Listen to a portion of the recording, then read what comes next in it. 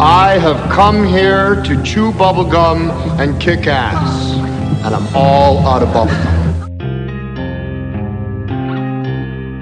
They want benign indifference. They want us drugged. We could be pets. We could be food. But all we really are is livestock. There are, of course, those who do not want us to speak.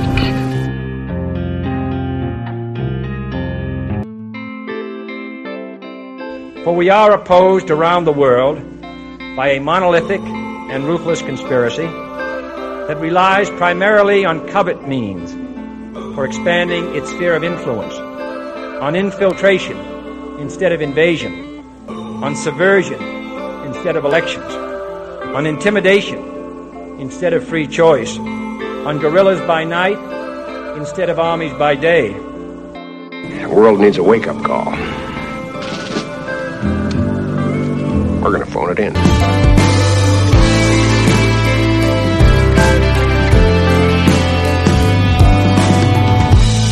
And welcome to the Great Deception Podcast. I'm your host, Matt. Thanks for joining me. Today we have the first part of a two-part series that I did with Ryan Dean of the Dangerous World podcast. I've been on this document for a while now. I originally saw it on Jason Bermas's show, and he was talking about it, and I'm like, what is this thing? So I went and looked it up, and it's a NASA document from 2001. It's a presentation, and it's called Future Strategic Issues / Future Warfare, and then in brackets, Circa 2025. So this is their forecast from 2001 to what they see happening in 2025. Now, as you know, anything with NASA, you kind of got to hedge your bets. Look at it with a little air of caution. Because as we look into this, who NASA was working with this on this project with is more troubling. And again, they always, turn this into a joke and say that, this is just a simulation. This is just based on trends that we see. Right. We see how their trends go, right? Like Event 201, Agenda 2030, things like that they seem to be going well. But this right here is interesting because this is this really the government foretelling us, that they're going to wage war not only abroad, but against their own citizens? That's the scary part of this, because this technology not only can be used against a quote-unquote enemy, but it can be used against a domestic enemy or just anyone domestically, right? Is this the technology? Are they trying to bring in kind of like an end times or the next era, I should say?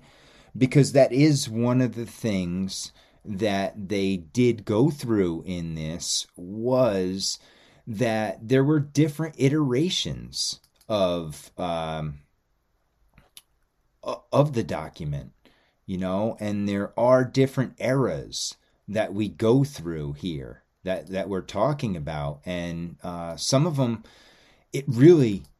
it's you see it, but the one that really raised an alarm to me was you look at what they have, and we go from the industrial era, which they have ideally going from 1800, possible last reset, until 1950.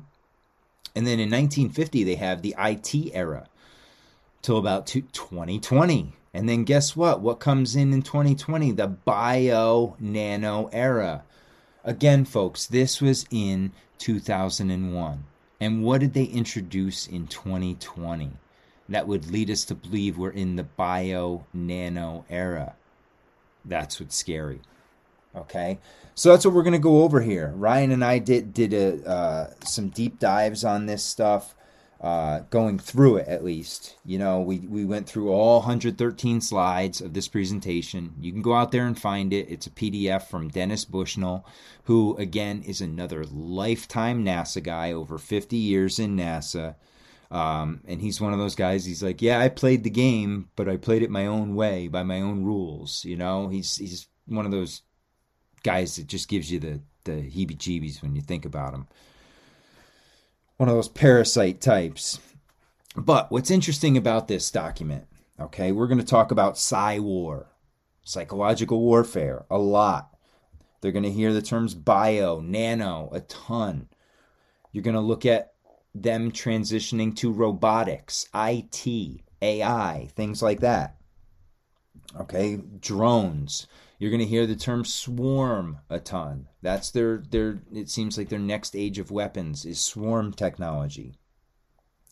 And one of the things that I found interesting is they repeatedly mention the limitations of humans and how these robots and this technology will not have these limitations.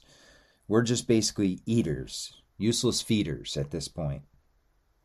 Now, what kind of weapons are we talking about? Well, we're talking about microwave weapons, radio frequency weapons, chemical weapons, bio weapons, and nano weapons. They talk about things like smart dust, to give you an idea of how small they think they can weaponize these particles. There's something they talk about in this called the CNN syndrome, okay, where they are going to, that's one of the things they have to work around is this CNN syndrome, right? It's a risk to them. Any bad PR, right? They can't have PR. So what do they have to do? They have to make sure they, in future warfare, minimize casualties, right? And they're going to have to do things remotely using drones. And we saw how well that worked with drones in the Obama era, right? 90 to 95% of deaths were civilians. Okay. And think about, this is pre-CNN now. This is CNN in 2001 when they were on, somewhat legitimate news, so to speak, back then. But, they're talking about serious psychological warfare. And that's something you hear over and over again. So I want you to enjoy this. This is part 1 of 2. Part 2 will be coming out very shortly within the next week. And when you're listening to this, remember, any weapon they create for a domestic enemy, they can use for a foreign enemy, they can use domestically. And that's what's scary about this stuff. This technology can be used on you and I as United States citizens without our knowledge, against our will. And they even debate legality in this. So, with that said, one last thing to remember. Our buddy, our great leader of the World Economic Forum, Klaus Schwab, he keeps warning us of what? The big cyber attack. Okay, and that's something that's mentioned in here also, is the attack on the critical infrastructure. Things like that by different means, whether it's a EMP, whether it's some sort of radio frequency or microwave, or even some sort of physical bomb attack. So be on the lookout. Again, I want you to listen to this, not in a fear porn type manner. This isn't meant to scare you.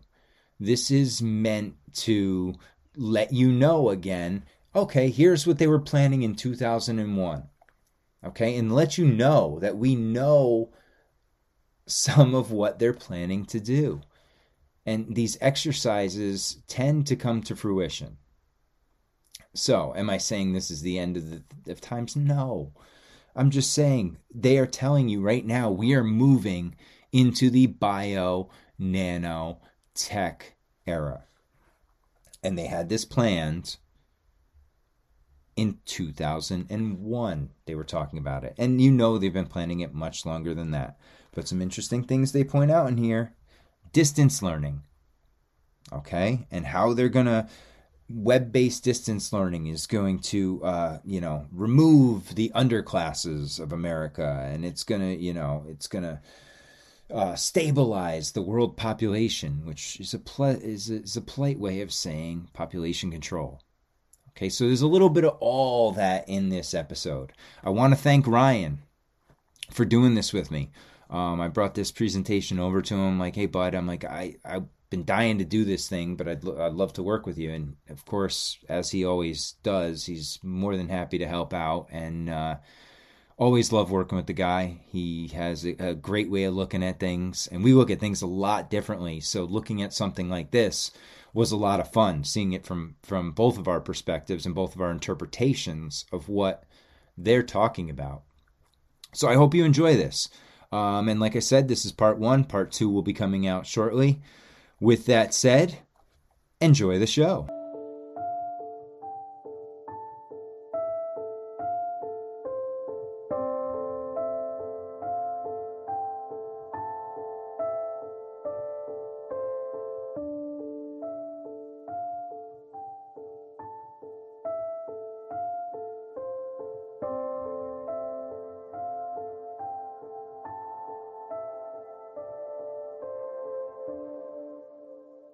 Ryan, my man, what's going on? Not much, dude. This is some crazy stuff that you got me looking into here. Yeah, I've seen it once or twice before. I know Jason Burmis has been talking about this document for years. And this is a crazy NASA-led, of course, document from 2001. It's a presentation by Dennis Bushnell, who he's like the longest chief scientist over at NASA, and he's been there for over 50 years. So, and even he himself said about himself, he goes, I've played the game, but by my own rules. So nice. If that gives you any indication of his character, there's Mr. Dennis Bushnell, and he's actually a graduate of over here at the University of Connecticut. So that was pretty interesting. But what he's doing here is they put together in typical NASA or all the meeting of the minds, they put together this presentation, and it's called Future Strategic Issues and Future Warfare, Circa 2025. Now, this was from 2001 that the presentation took place. Now, initially, it was not public. It was leaked to the public. So this document, but it has been confirmed through other documents that it is legitimate and that this presentation has taken place. Interesting. Okay. Yeah, dude, I was looking into it, and it is very, very weird. There, as we'll see here, there's some agencies that I had to look into myself, just like briefly, just to see who these people are. And you get a real good vibe that they're not up to anything good over there at the Nazi Space Administration. You know what I mean? Yeah. Anytime I hear those 4 letters, the hair on back of my neck stands up. I'm like, oh shit, what are they up to now? Or what are they trying to sell me now? They're like that, what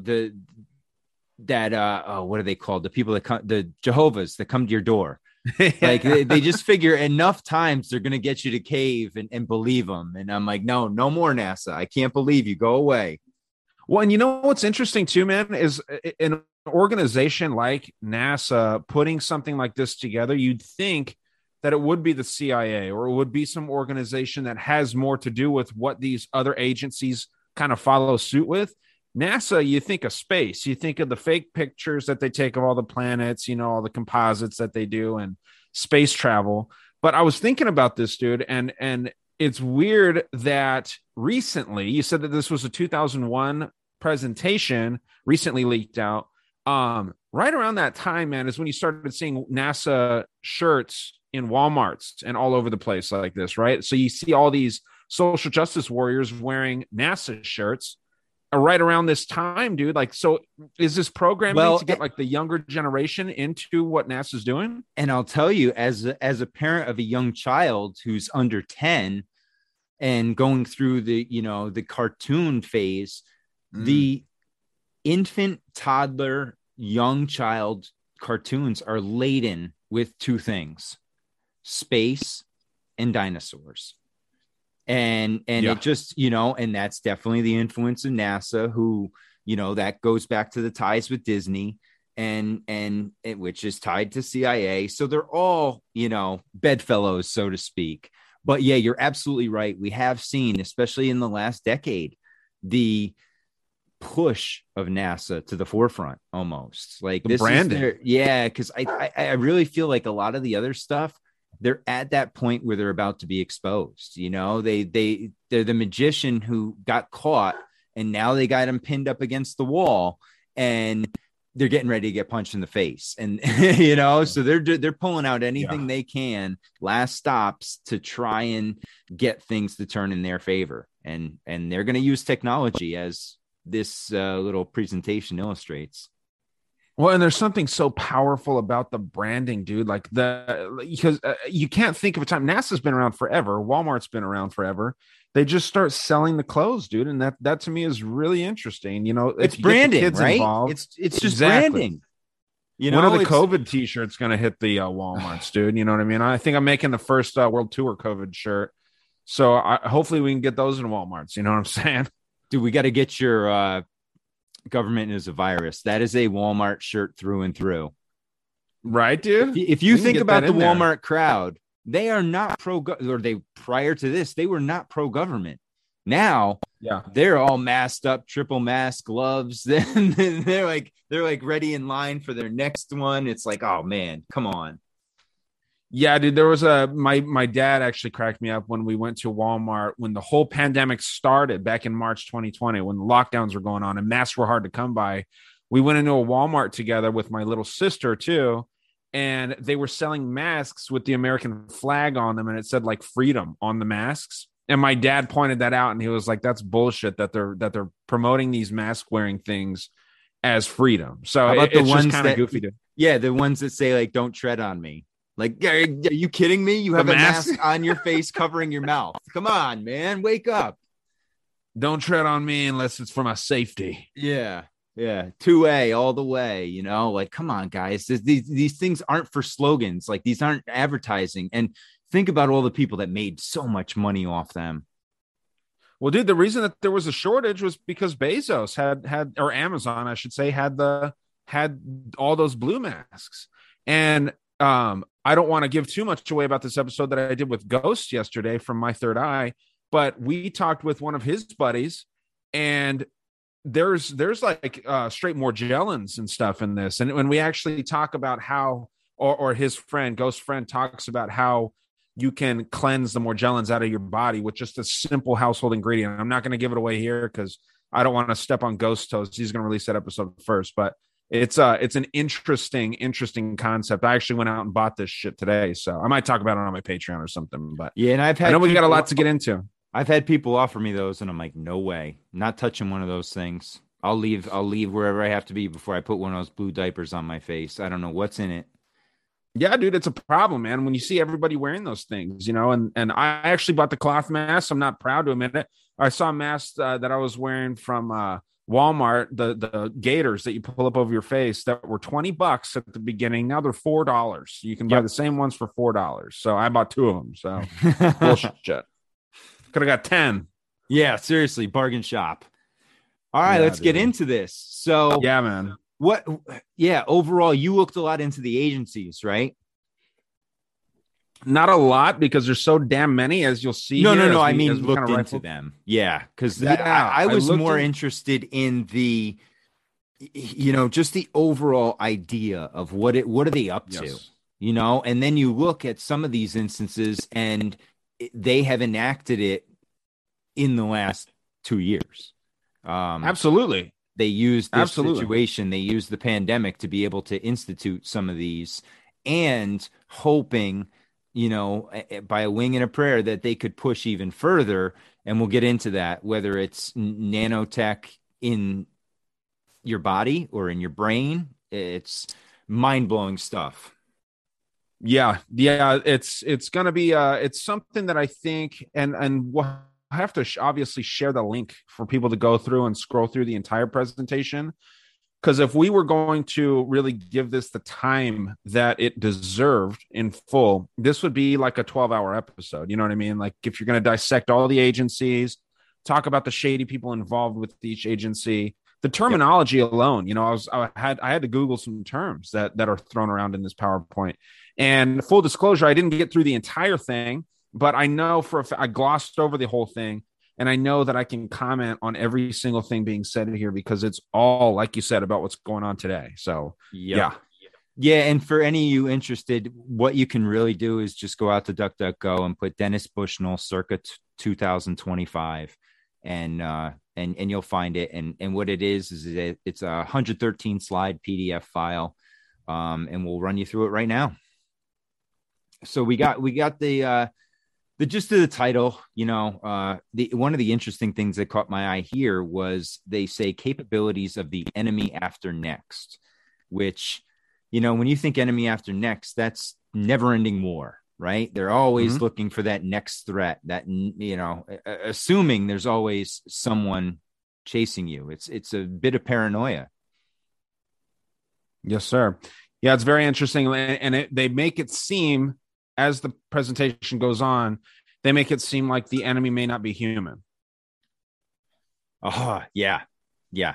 It's between the enemy or the beings, right? The people in charge. It makes you really, really wonder. Yeah. So we'll move on to the next slide, which is slide 2, which just gives us the overview of bots, Borgs, and humans. Welcome you to 2025 AD. Now, here we go. These are all the groups that were collaborated with. And for those of you listening, it is 2 columns worth of, for the most part, 3 to 4 letter acronyms of agencies. And I will be upfront. I didn't look at them all. And thankfully, that's why Ryan and I work together well. He did dig into these. So, Ryan, I'll let you have this slide right now. Yeah, man, I didn't look into every single one of them because there's some that we have heard of. SOCOM is a really popular one. JWOC, CIA, obviously, FBI, ONI, DARPA, everyone's favorite. But I looked through mostly the ones that are actual, like when there's names involved. Australian DOD, that kind of speaks for itself. Now, there were some of these that I couldn't even really find. Like we mentioned before we started recording, EB. What the fuck is that? I mean, there's nothing really concrete about just EB. And the first one here, admittedly, this is an interesting one where the only thing that I could find that even made any sense was the West Virginia Air National Guard. So looking into this, USAF NWV. And the reason that they would be choosing them, if these folks are activated to federal service, the wing is gained by United States Air Force Air Mobility Command, and they've been active in the war on terror since their inception, and their motto is Mountaineer Pride Worldwide. So it gives you that New World Order vibe right off the bat. Mountaineer Pride Worldwide. You know what I mean? Next one, USAF 2025. Group of mid-level officers tasked with taking global social and technological issues and simulating stressful situations to prepare the Air Force for future warfare scenarios. Getting a little bit of that future warfare stuff going on. Jump in anytime you have anything to say, Matt. National Research Council. They help improve public policy, understanding, and education in matters of science, technology, and health. Army after next. They are the propaganda wing of this. Yeah. I could see that for sure. Yeah, because I mean, and it's you hear tech over and over again. The public policy would absolutely be the propaganda stuff being pushed. You mentioned enemy after next. This army after next is another thing too. Intended to be more than a technology-based strategy for future land warfare. It's a holistic framework designed to reshape methods for the conduct of all future U.S. Army operations. And they're sponsored by none other than the RAND Corporation. RAND Corporation is a very interesting organization that, it's very tied in with the CIA. Do you know much about the RAND Corporation yourself? No, I don't. I get the Blackwater vibe from them. You're not far off, dude. RAND Corporation, they were kind of predictively programming fentanyl into our hive minds, so to speak, before this thing came out, saying that fentanyl is worse than any nuclear weapon, yet they let it come through from China and all these things. RAND is an evil organization. Pretty interesting stuff that they're up to. ACOM, Joint Futures, is that our next one here? Yeah. Yep. Army Futures Command. So they're just literally modernizing the U.S. Army. When they say modernizing, you can think that they're futurizing it. So SSG of the CNO. And it's interesting how they list it there. It's actually backwards. It's the Chief of Naval Operations of Strategic Studies Group. And they were tasked with finding revolutionary naval war methods that aren't accepted by the Navy or the government. Keyword there is not accepted. Okay. So they're finding dirty ass ways to fight wars on the naval front. So they have great potential by the government standards, but they're not endorsed. Okay. So this is not an official organization, yet it's listed right here as a participating organization. So this is much like the Blackwater, Abu Ghraib type shit that they're up to here. Contractors. Yep. Exactly, dude. So there's just a couple more here that I wanted to draw attention to as far as like what we're dealing with. But the DSB, okay. The DSB was founded in 1956, Defense Science Board. They're part of the Department of Defense, and they set up a committee to report to the Department of Defense regarding scientific and technological matters. SBCCOM, back in 1998, they were founded. Soldier and Biological Chemical Command, focused on development, response, and safe handling of chemical weapons. So shady stuff. This could be where the vaccine kind of comes into play. That's why the SBCCOM is included in this. DIA, Defense Intelligence Agency, we all know them. AFSOC, Air Force Special Operations Command, worldwide development with regional specialization. So they're all over the damn place, but they focus on what they're doing in every area. And the last one that I really looked into here was STIC, the Southern Tier Independence Center. So this one was weird. Okay. The STIC was another one where it's like, is this actually the right one?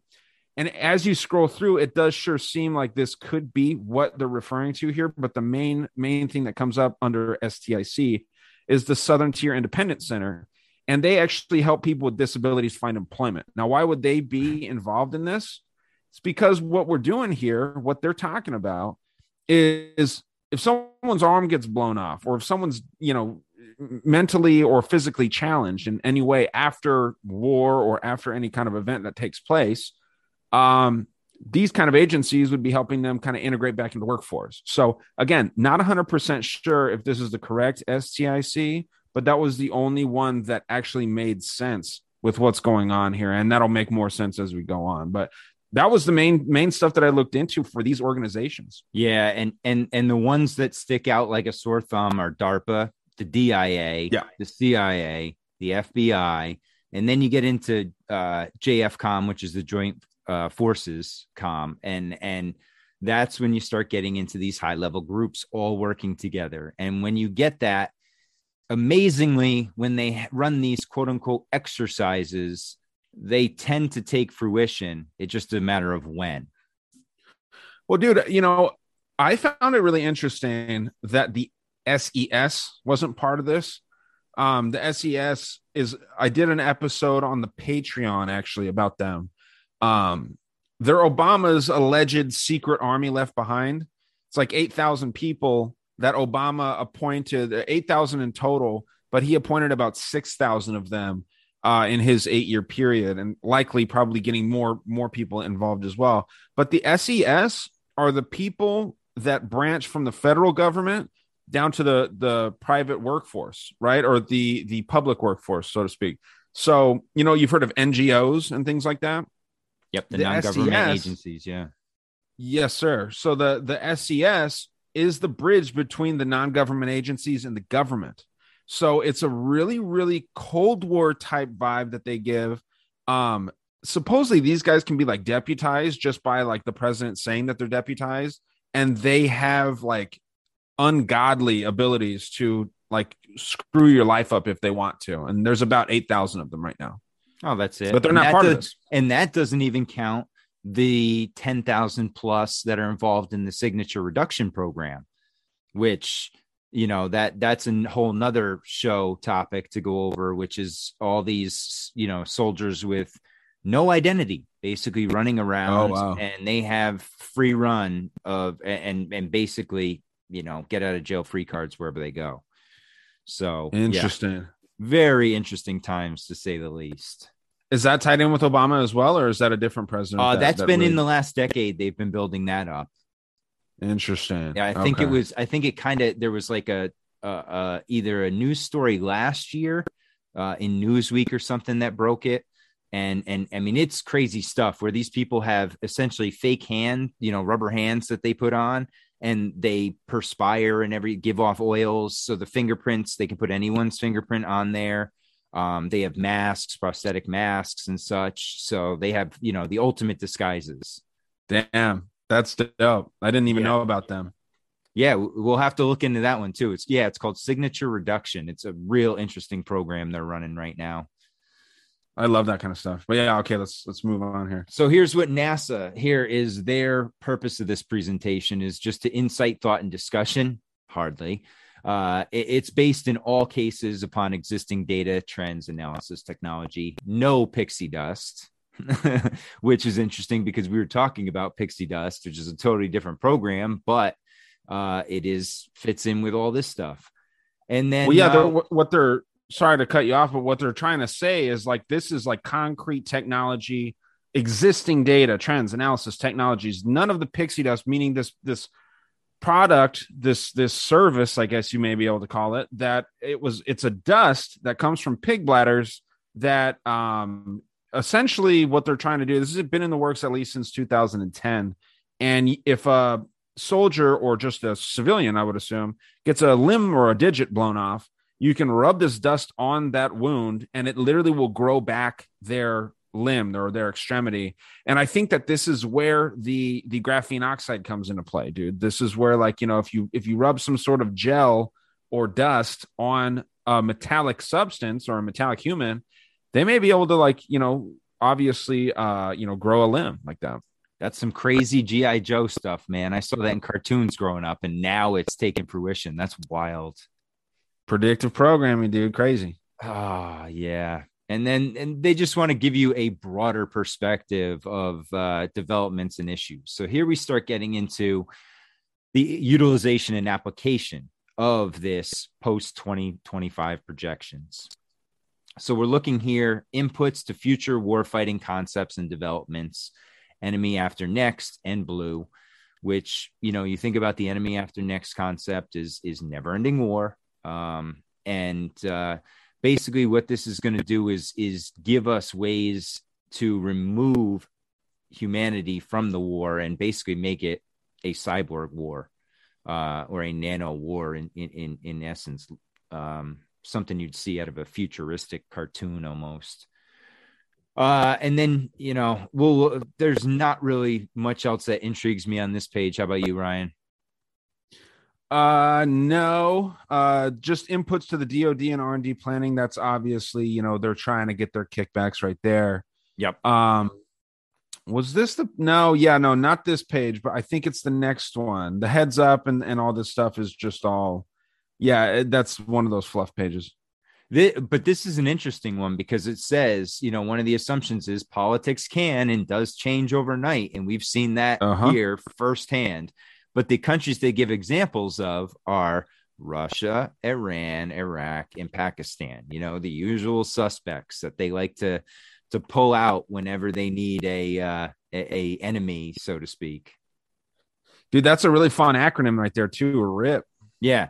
But then look right here. It says potential capabilities is the future warfare issue, not who, but what. So they're saying it's going to happen. They need. Go ahead. Oh, what I was going to say, it's interesting how they capitalize certain letters because it's almost like, for the people that are viewing this PowerPoint that are within NASA, it's like an unspoken rule, like potential capabilities is the future of warfare issue, not who, but what, you know what I mean? It's like the what is capitalized. It's like, capabilities are capitalized. It's like that they're telling the people viewing the presentation without causing too much chatter and be like, okay, yeah, we're talking about capabilities here. Emphasis on capabilities, emphasis on what, not who.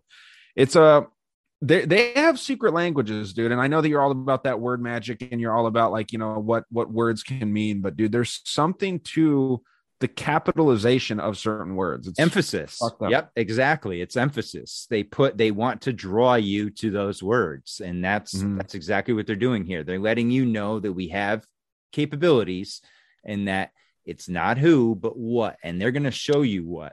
They're going to tell you what. They're painting a picture for you here. Now we get this one is interesting here. We need to plan differently is what they're suggesting. The world is in the throes of triple exponential IT, bio, nano, technological revolutions, which we are in right now, in the throes of deeply. Change is occurring at scales of months. Okay, so what they're telling you here is things that used to take us decades to do, now we can do in a matter of months. Things that took us months to do, we can do in a matter of hours. So the old adage, they have technology that's, 20 years ahead, 40 years ahead. That's yes. And they have the capability now to not only produce it, but manufacture it. This is where AI comes in eventually too. Because what's to say that if things that used to be done in decades are now being done in months, well, when are the decades going to be done in minutes or seconds? You know what I mean? And this is when technology just really gives us the shaft. Yep. Yeah. And that's basically what they're giving you subtle hints in here as to what's going to happen. And again, we talk about it, that predictive programming that, and it's not all evil, so to speak, right? I mean, there is some technology in here that could improve a lot of people's lives, but there's also some stuff that's thrown in here that when you look at it like this, okay, so this is one of my favorite slides in the presentation. It's called Spaceship Earth. Again, all capitalized. And it's you would like this shit, dude. This is so dark. It gets dark right here too. Well, because they're telling you this is what they're doing to us. They are telling you this is what we are doing to you, and we're gonna fix it. This is how crazy these people are. Like they think we're that dumb that we don't understand what they're telling us. They're telling us, okay, so here's what they're saying. On Spaceship Earth, the crew, which would be us, humanity, are basically, and it's itemized, plundering the ship's supplies. So basically, we're just eating up all their supplies that they've gathered. We are tinkering with the temperature and life support controls of Earth. We're not the ones spraying chemtrails in the sky. We're not the ones mass polluting. I mean, some of the biggest polluters in the world are the military-industrial complex. Yet they're going to bang me for my pretty fuel-efficient car and my house, which put out nothing. I mean, a cow farts more. It hurts the environment than what my impact on the environment. But they're going to tell you the volcanoes, and then the EU just made it so that yachts and private jets are exempt from the carbon emissions that are going on. So it shows you it's bullshit. And they're going to fly around on their private yachts, right? Or not private yachts, private jets. Private yachts too. That's the thing. Well, you hit the yachts. It's just the jets. It's just all. And so back to this, the crew, we're still looking for an instruction manual. We're still looking for daddy to tell us what we're supposed to do. How are we supposed to make this work? I mean, come on, guys. We don't need your help. If they went away, society would flourish. But dude, this is the idea, Matt, of how did women and couples have children before the How to Raise Your Child books came about? Yep. You know what I mean? And then it wasn't until when those books came out, people started worrying about SIDS, and they started worrying about all these things. Is my kid healthy? Is he going to be awkward when he grows up? Because he's examining these things. And then they cater to that, making the kid awkward, making the kid weird, instead of just letting the kid be a kid, maybe messing up a little bit. Everyone messes up, but kids are resilient as hell, man. And they still grow up and they turn out to be the person that they would be. But that's exactly what it is, but on a global scale right there. Yep. Now this one's the best. Engaging in bloody skirmishes in every corner of the vessel. Who is the war machine? It's not you and I. It's not most of the crew of Spaceship Earth. It is at the beck and call of the same people that are providing you this presentation right here. All those, 3-letter agencies we just looked at, they make a hell of a lot of money when we go to war, right?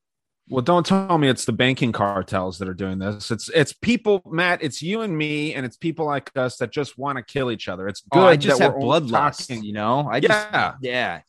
It's good that we're not talking in person because we'd be killing each other, literally. We would be stabbing each other in the side as we present this, just because it would fill our thrill. But it's amazing. The balls on them to say this. And then last but not least, they're going to throw in the population numbers, increasing the size of the crew by 2 million per week. So we're just like rabbits and we are reproducing way too much. And they're going to have the solution. Okay. So humans have quote unquote taken over. Yeah, this was my favorite. And go ahead, take it, man.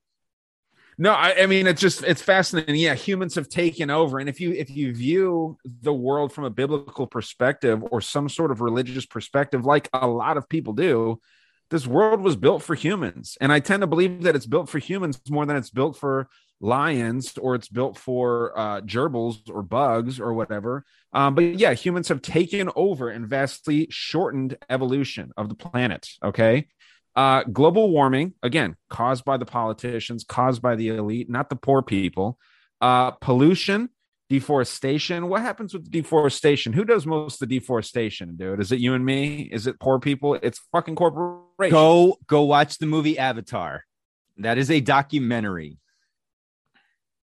That's true, dude. Yeah. Well, and that's the thing, dude. Like, who's got James Cameron, man? I mean, this guy is part of what's going on in the freaking, he knows what's up. And yeah, you're right, dude. That is a straight documentary, it seems, especially what we're seeing now.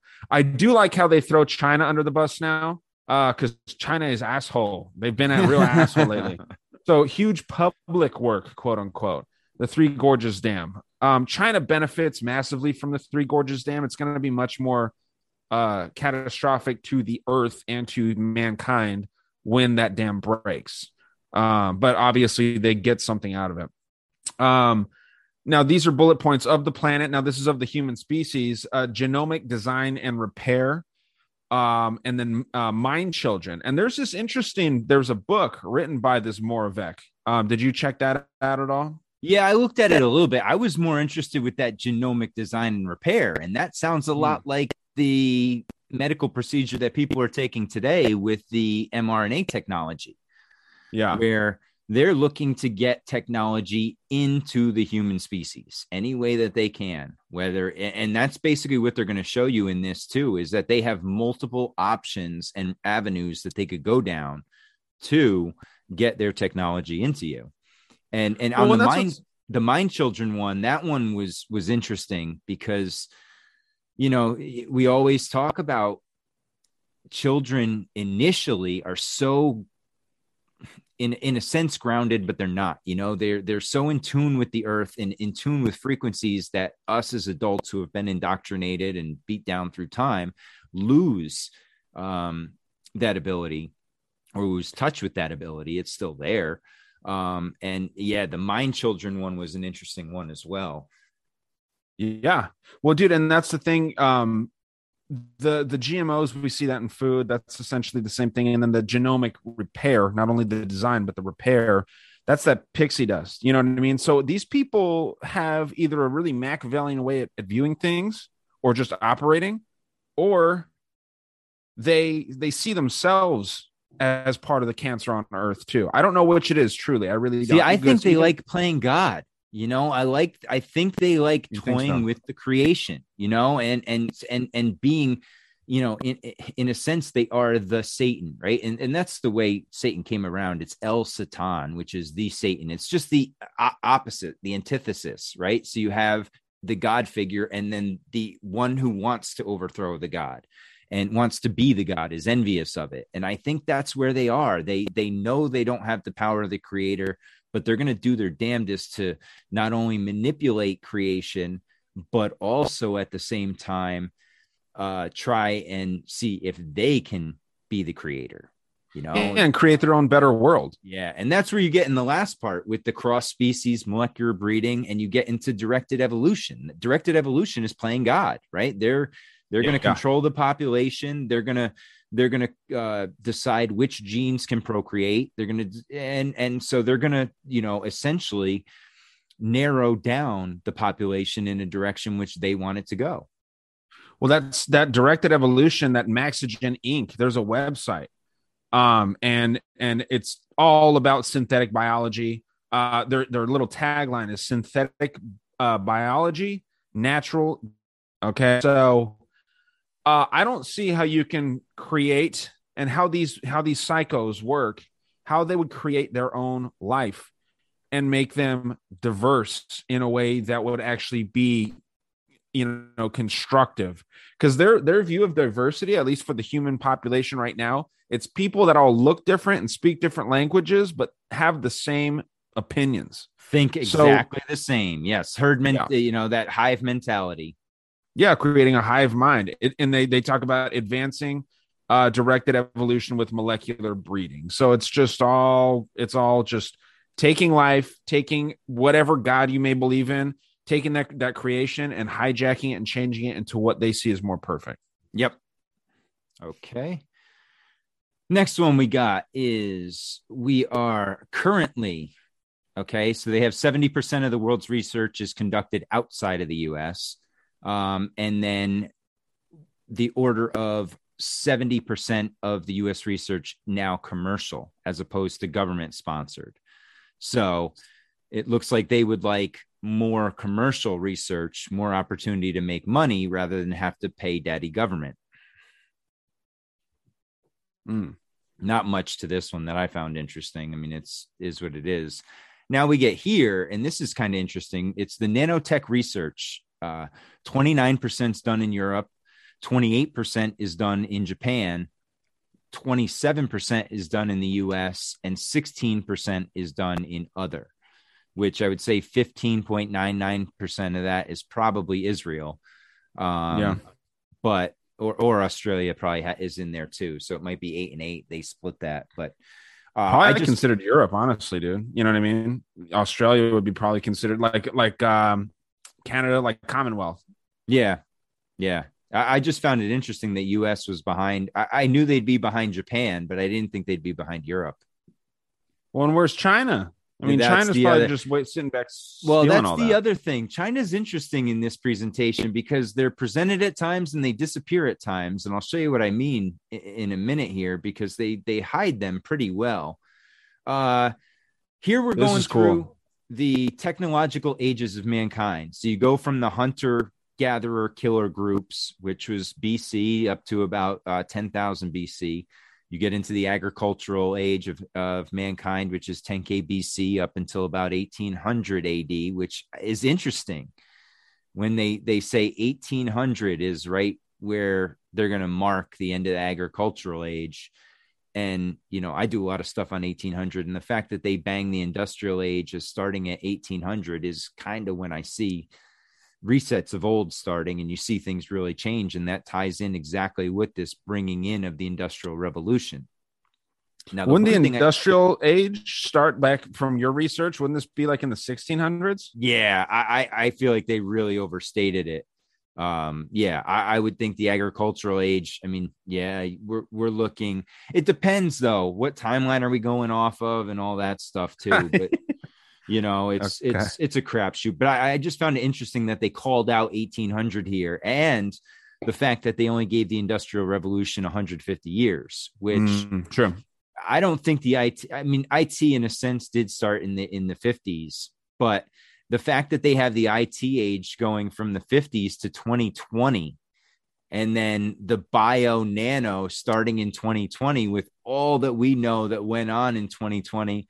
Damn, man, these guys are Nostradamus, right? I mean, they must have had a crystal ball. And what they're doing too is they're trying to portray this to normies, right? Like obviously they didn't intend for this to leak, but all these people here are, all the people in the know that are viewing this presentation as it was out back in 2001, you said, dude, marking the IT going all the way up to 2020 and bio and nano not coming in earlier. Again, another oversight, in my opinion. Bio and nano has been around since probably the 50s, realistically, but that's military terms. But then, like, becoming widely accepted by most, I think 2010, dude. I was going to say that, yeah, I would say even around 2000, right? We saw Sure. that. We saw 9/11, right? There was there was some nanotechnology used there. So Definitely. Okay. Well, yeah, you're right. I mean, yeah. we're going way back. You're right. I think this one goes back. I mean, IT even 1950. IT was around a little before then, but hey, we're gonna And virtual too.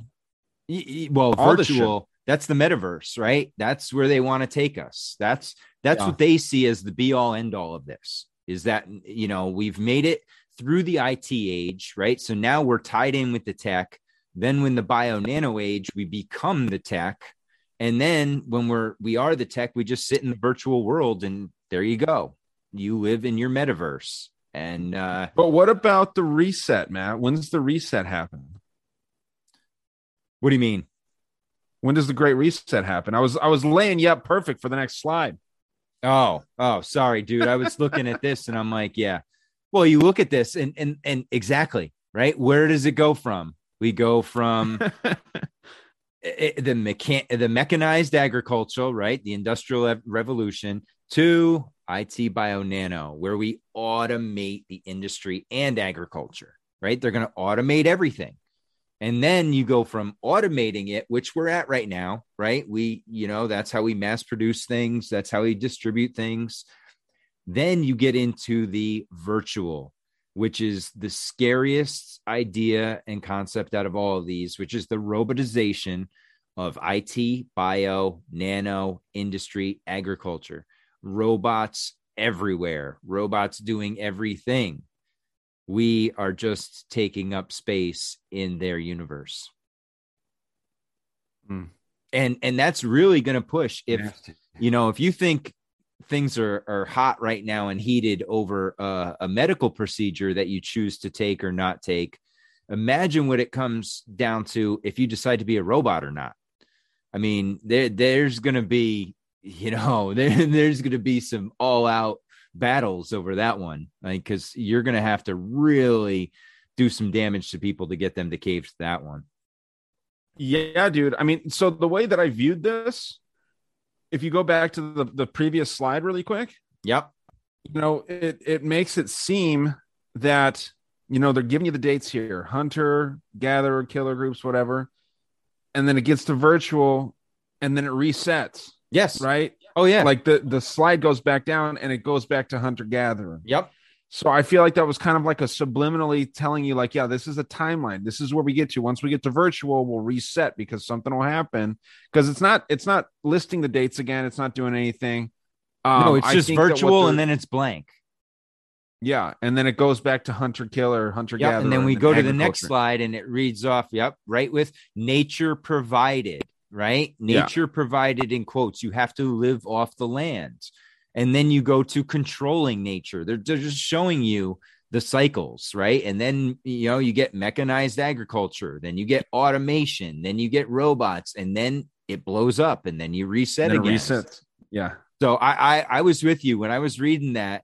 At least I didn't catch the slide switching. That was a good catch on your part, but I caught it when, this part right here, I'm like, oh, okay. So they're telling us 2020, between 2020, 2025 is going to be the next reset, or at least when they're going to try.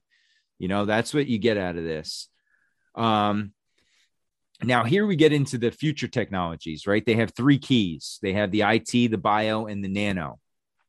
And basically what they want to do, smaller is better, right? That's the gist I got out of this. They want to go nanoparticles, nano tubes, nano whatever.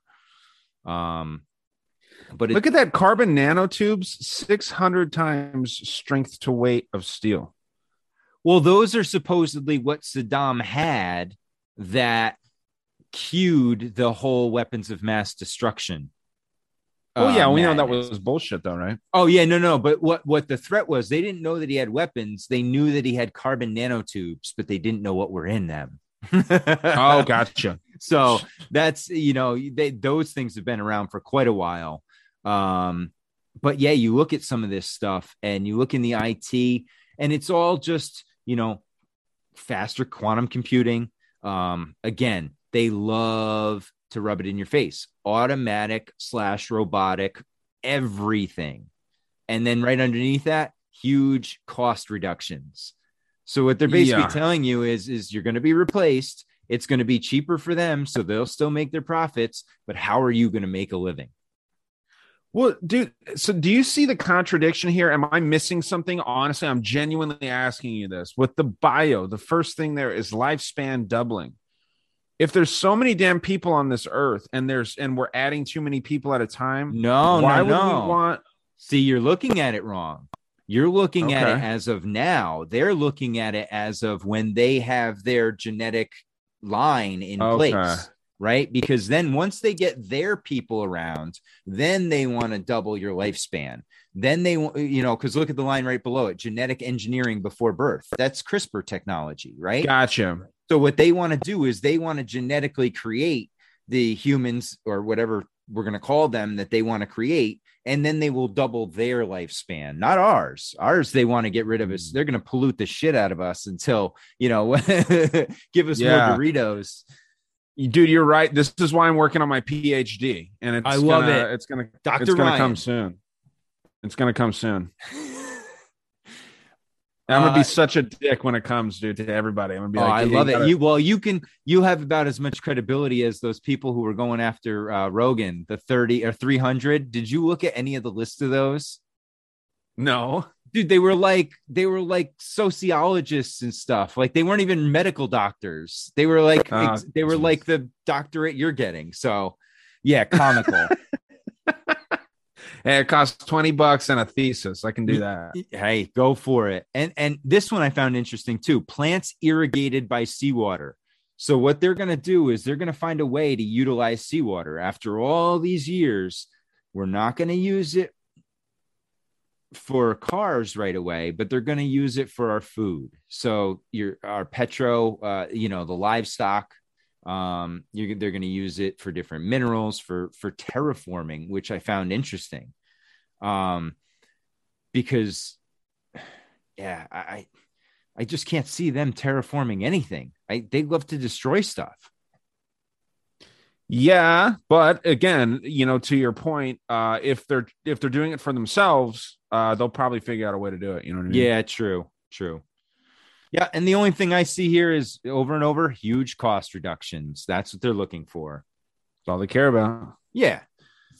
So slide 15 wasn't that interesting to me. It's just no, I'll take that back. Right here. What's that?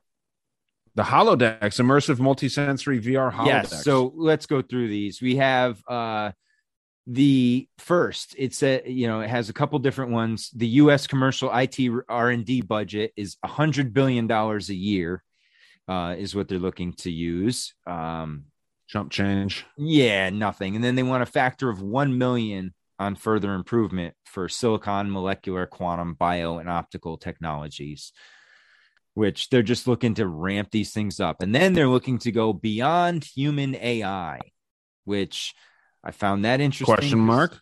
Yeah. Could we go beyond humans? What can we do to really ruin? Yeah. What can we do to just completely? My question, dude, who's the idiot that typed in the wrong quotation marks before holodecks? Yeah. Fire that dude. Seriously. Come on. You work for NASA. Get your shit together. Jeez. But then the next one, right after they go beyond human AI, you get automatics, robotics, quote unquote, in the large. So basically for everything. So they're going to, robotize and automate everything they can. And then Ryan's favorite, we're going to get into the immersive multisensory VR, which is the metaverse, and holodecks. Yeah, that's weird. That's very weird because, Star Trek was the one that I first know of talking about holodecks. Yep. And I wasn't a Star Trek fan. I was a little young when that was a show. I don't even think I was born, honestly.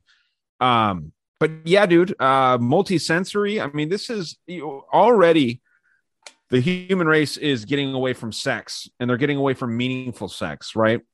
Excuse me. It's instead of like, priding yourself, like women priding themselves and only having sex with their husband, and then they keep their husband or whatever, you know what I mean? I'm not judging anybody. Shit happens, whatever. I actually prefer women that know what they're doing. But, it's just an interesting situation that you have the dynamics of women and men changing. Men, a lot of them don't even care about sex anymore. So when you get these multi-sensory deals going on, you can feel like you're having sex with your favorite porn star or your favorite. Oh, they're going to get a Instagram handy in the influencer. VR. Yeah. Yeah. Or more, you know Yep. what I mean? So yeah. And this is crazy too, dude. Tele everything, I know you're big on that television, telling a vision. That's an interesting concept that you're telling all this stuff. But yeah, That's what I found here, the word magic in it, and the fact that it went hardcore in 2020. We saw it almost on cue, right? But we go back to the dates they provided before. On cue, 2020, what did we see? The rise of Zoom. Nobody used Zoom beforehand. It was all Skype. Nobody even heard of Zoom. And then all of a sudden, we did everything through Zoom, whether it was work, whether it was podcasting, whether it was talking to family members. And then that pushed everybody into all this tele. And what I see from that, like you said, Ryan, is they're telling you, right? We're going to tell you, okay, this is what you're going to do. You're going to, go where you need to go when we say you can go there. You're going to shop online if your credit meets our standards. You're going to go see entertainment if you do certain things from afar, right? You're going to be able to do it from your little cube. You're not going anywhere anymore. Like even teletravel they have on here, teleeducation. We've already seen that. Telemedicine. We saw that in 2020. Telecommerce. I mean, I don't understand how that's. Well, think about this. There's realistic, more relatable words that go with every single one of these. Telecommuting and teletravel, I think, are the same thing, but this is just teleporting. I mean, this is teleporting. Yes. So, you're talking teleshopping. This is just e-shopping. Talking about the Black Mirror. Yep. Yeah. Yep. It's getting tele-entertainment. Yeah. And that's what it says here. Yeah. It says the worldwide impacts of ongoing IT revolution upon society. And you can change IT, you put whatever you want in there and whatever happened in 2020. And that's where we're going with it. Now, what they want to do with the IT is, obviously they want it faster. They're saying that, they've been improving on their computing speeds since 1959. They had a 10E6. I just know that those are different speeds. I don't, scientific notation. 1 million is the 10E6. Yeah. 10E8. I think what's that? Oh, is that a billion? I don't know exactly. 100 million, maybe. Yeah. And then, but what the gist of it is, it's better than human capabilities, is what they say. So that's 10E3. Well, dude, it was better than human at 10E3. This is 10 times 10 times 10. So 10 times 10, that's 100. 10 times 10 times 10, that's 1,000. We're up into the millions since 1959. Yep. We're into the billions in the next 30 years. This is so much better than human capabilities that we're getting to, that we have been in since you and I have been alive, since our parents have been alive, dude. I mean, in my lifetime, I've seen the phone go from a unit on the wall that you had to dial with a rotary. You didn't even get the individual numbers that you could punch. You had to spin it, to now I can just think about something and it pops up in this little instrument in my hand. And that's only in 40 years, man. So yeah, it's crazy to think where they're going with this. I mean, they're saying hanging up on someone with those old phones was so good. You could make them go deaf by hanging up really hard on those phones. What was crazy too is my grandparents lived up in upstate New York on the Canadian border, out in the middle of nowhere. And they had what was called a party line for forever. So their whole street had the same phone number, and it would ring in everybody's house, and you would anybody could pick it up, and you just say, "Hey, I'm looking for so-and-so," and you'd wait till their house picked up, and the neighborhood could all listen in on your conversations. I mean, my grandmother used to just sit there and have the phone off the hook all day and listen to people talk. You know, dude, that was the original, like the gossip stuff, like the original entertainment and from that's like the Kardashians and shit. That's how they got their gossip around. They got the news on the neighbors by listening in on their phone, and it's crazy how far it's come. But that is so cool. We can't do that as much anymore, but there are different ways to, get to people's information. It's wild. And That's this funny, one, 100 million telecommuters worldwide now, which is what we had in 2020, right? Everybody went to, unless you were deemed essential, you had to go to telecommuting. And I know I worked for IBM at the time, and basically the whole company went telecommuting. I mean, there were a few folks that were allowed on site, but aside from that, the whole company, we're talking nearly 100,000 people, was remote. And think about weird, they have to have the infrastructure for that. And that was one of the big fears when 2020 started, when the lockdown started, was the internet going to be able to handle all that traffic at once? And of course, they had it planned out. Oh, of course. Yeah, they knew ahead of time. But that was the big fear, right? That was the Y2K scare they put in us again. They always have to threaten us. And that's what I feel like this is. Aside from them letting us know, they're telling you this is what's going to happen. There's nothing you can do about it. So we'll move on. Some of their IT predictions. Quantum computing initially available in 5 years. 2006, we have quantum computers. Hey, not to jump in here, man, but you notice how predictions is in quotations? Yes. Yeah. We're predicting this. This is just total prediction. Yeah. It's like at the end of we'll get into one of their last lines. It's hilarious too, where they're just telling you, we'll put it in quotes to make it and wink, wink. Right. God. So, and they say 15% of all power today. This is 2001 is used by computers, will reach 60% by 2010. What does that remind you of? Smart everything, right? You're looking at, smart doorbells. There's computers in all of that runs that. Think about the huge data farms that exploded in the early 2000s. You think about Bitcoin and cryptocurrency, right? That took off around then too. So they almost predicted it. It's amazing how these guys are. They got a great crystal ball. Yeah, so you get smart everything now. Smart vaccines. Oh yeah, smart everything. That's what they want, because they can track it, they can shut it down, they can control it. This one was the one that is spooky, and guys, we laughed at it being a prediction before, but wearable, implantable, on-person electronics, comms, computers, sensory augmentation, health monitoring, and brain stimulation. Who is doing the brain stimulation? That's what I want to know, because that's the scary part, guys. They're going to put technology on you or into you where they can control you. And I hate to break it to you, it's already in your hands. Mm-hmm. That little cell phone, why do they tell you not to put it up to your ear? It will stimulate your brain. It will tickle your brain if you have it up there long enough with the radio frequencies that it's given out. So we are wearing essentially a device that meets all these right here in one little thing. So if you think that prediction, they knew that was coming, and I think they want to go further and have it implanted. Right, we're at the wearable now. They got to find a way to get it inside of us, because once it's inside of us, we can't get rid of it. Well, and people tend to, when you're asleep for 8 hours or 6 hours, that's the longest time that most people are away from their phones. And as soon as you wake up, a lot of people, myself included, a lot of the times check their phone first. I mean, do you use your phone as your alarm clock, Matt?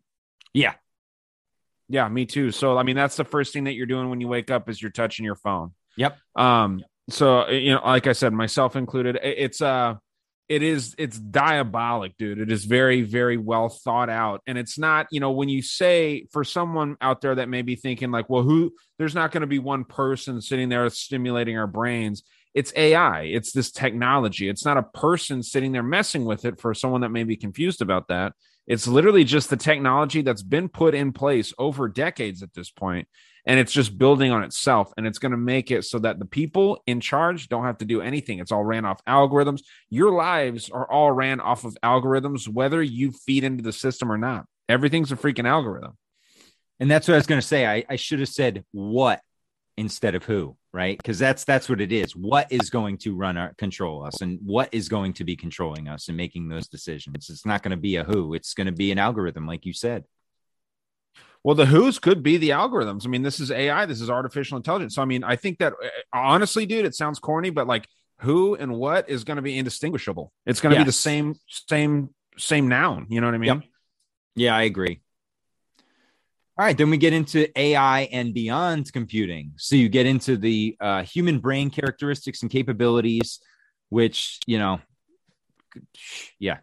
it gives you all sorts of numbers about brain capabilities. Same thing with machine capabilities. It's basically just combining the two or comparing the two. But it says that by, in 2001, they had 10 billion calculations per second. By 2010, they wanted to be at 20 million billion by 2025 on a PC, which I don't even know, 20 million billion. That sounds like a big number to me. I'm not that good with numbers, but that sounds large. And then by 2030, the PC has collective computing power of a town full of human minds. Yeah, that's terrifying. Oof. That's Agenda 2030, baby. Yes, sir. Yes, sir. It is. Wow. And then we get into the U.S. Human Brain Project. And shockingly enough, the studies began in the early 90s, funded by 16 organizations across 5 agencies, the NIH, where we heard of them, the NSF, the DOD, NASA, and the DOE. So you're combining... Department of Energy? Yes. Okay. Yep. You're getting NASA with them, with the health folks. You're getting all defense, all those groups together. And basically what they're looking at is neuroinformatics, okay, which is it's the combination of neuroscience and informatics or information transfer. Let's see, that's unimportant. The use of the IT study to study the brain. Obviously, that's what they're doing, and their use of brain info to aid the IT. So one feeds the other, which feeds it right back. And that's basically the interface that they want. Like you were saying before, we are in the algorithm already. And that's saying the IT is studying our brain. And that's why when you hold your phone up and you're looking at it, it is taking pictures every couple seconds so that it can read your facial features and your reactions to what's on the screen.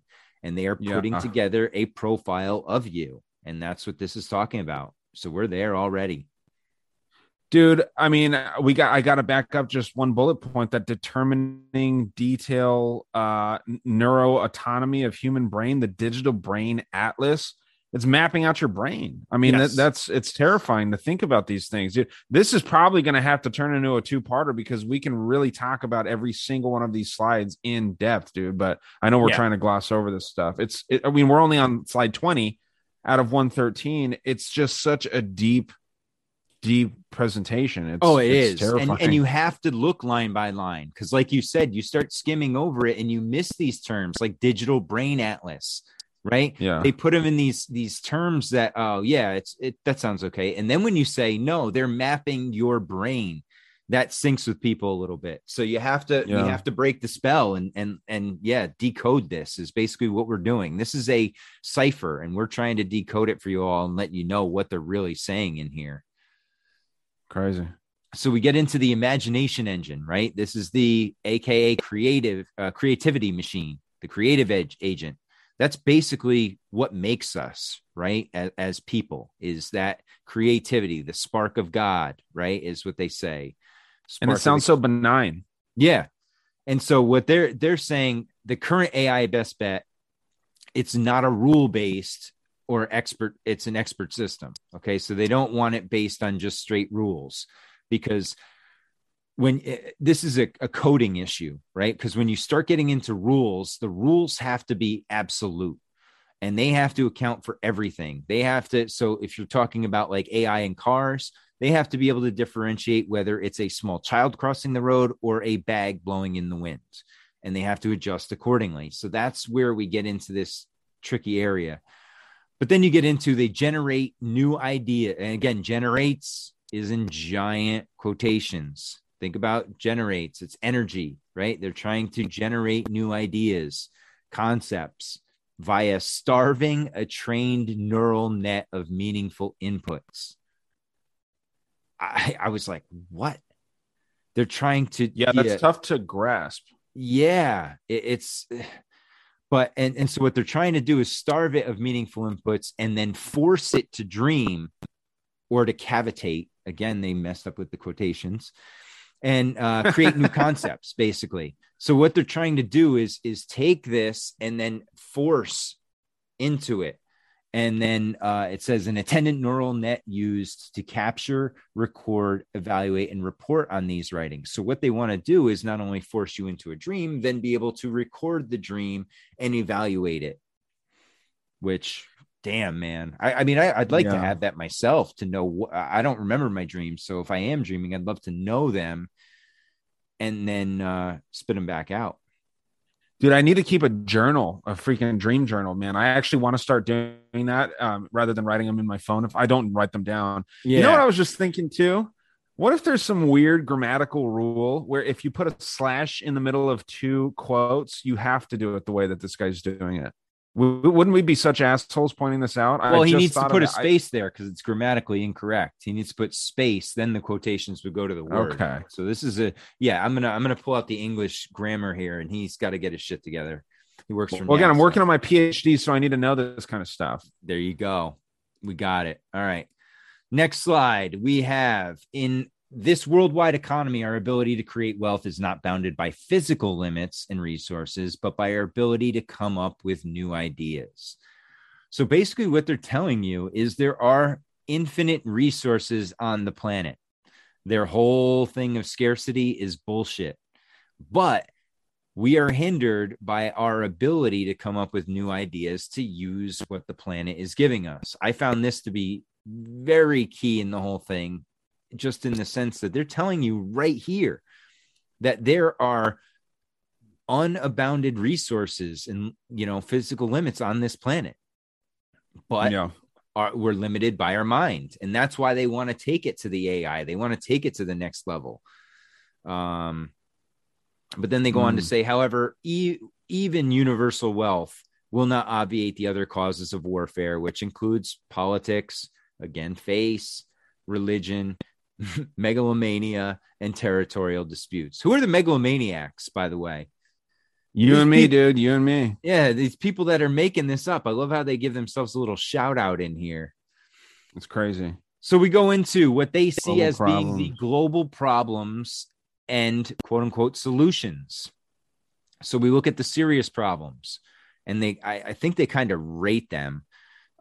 Is what that number in parentheses means, is how they tie over to the killer app solutions. So they have energy listed as a serious problem, water, food, land, population growth, wealth generation, and population and warming, which I find interesting that they would say they're serious problems, although before they said that there's unlimited resources, but kind of contradictory. But what then they offer is to these problems, they have what they call killer app solutions.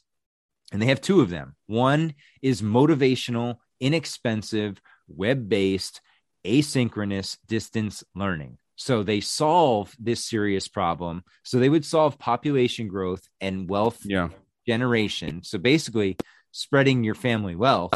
They would stop that by distance learning and making it everything web-based. Now, to fix all of our issues related to energy, water, food, land, and pollution / global warming, they would have biomass food via seawater irrigation in current wastelands. So they're going to think about this, they're going to take the Badlands of New Mexico, or they're going to take areas where they've probably tested some radioactive or nasty shit. Yeah. And they're going to turn them into the areas of food production via seawater. Because wastelands is in quotes again. Yes. So these aren't true wastelands by our definition. These are wastelands in their worlds. Yes. Yeah. So if that doesn't let you know where they want to go with this, that's very UBI. That's very meta. That's very you live in eating bugs and live in your cube and you're happy with what you get when you get nothing. That's good stuff. So then we get into the inexpensive, motivational, asynchronous, web-based distant learning. What does it enable? Okay. They say that by going to web-based learning, you will demise of the U.S. underclasses, which I will tell you is total bullshit, because it will cause a further divide, because those kids that are not monitored while distance learning will not learn. I know that firsthand. I had to sit there. Dude, go ahead. Sorry. No. I had to sit there with my son and make sure he paid attention to his teacher on the screen, because they cannot learn via web-based. It has to be in-person, hands-on learning. Kids learn by touching things, by seeing things, not through a screen. And they learn a lot better too when they can see their whole teacher's face in person, right? I mean, like, this is a big deal.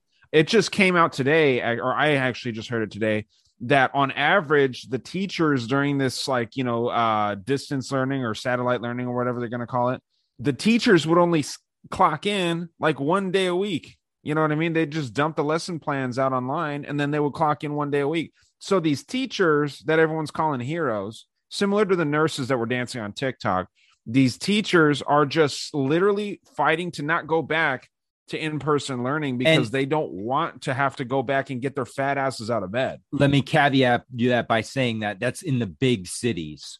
Because I know in the small towns firsthand, those teachers want to be in school. They want to be with their kids, and they are, and they have been the whole time, especially this year. Last year was a joke, but this year, I know in the smaller towns, it's those big cities, the big unions.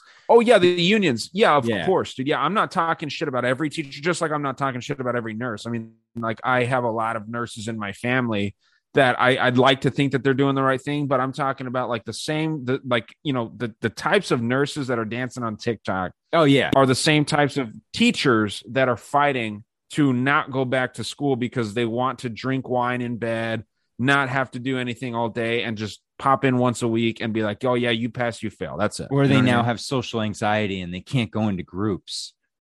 It's all that bullshit. It's just soft American bullshit.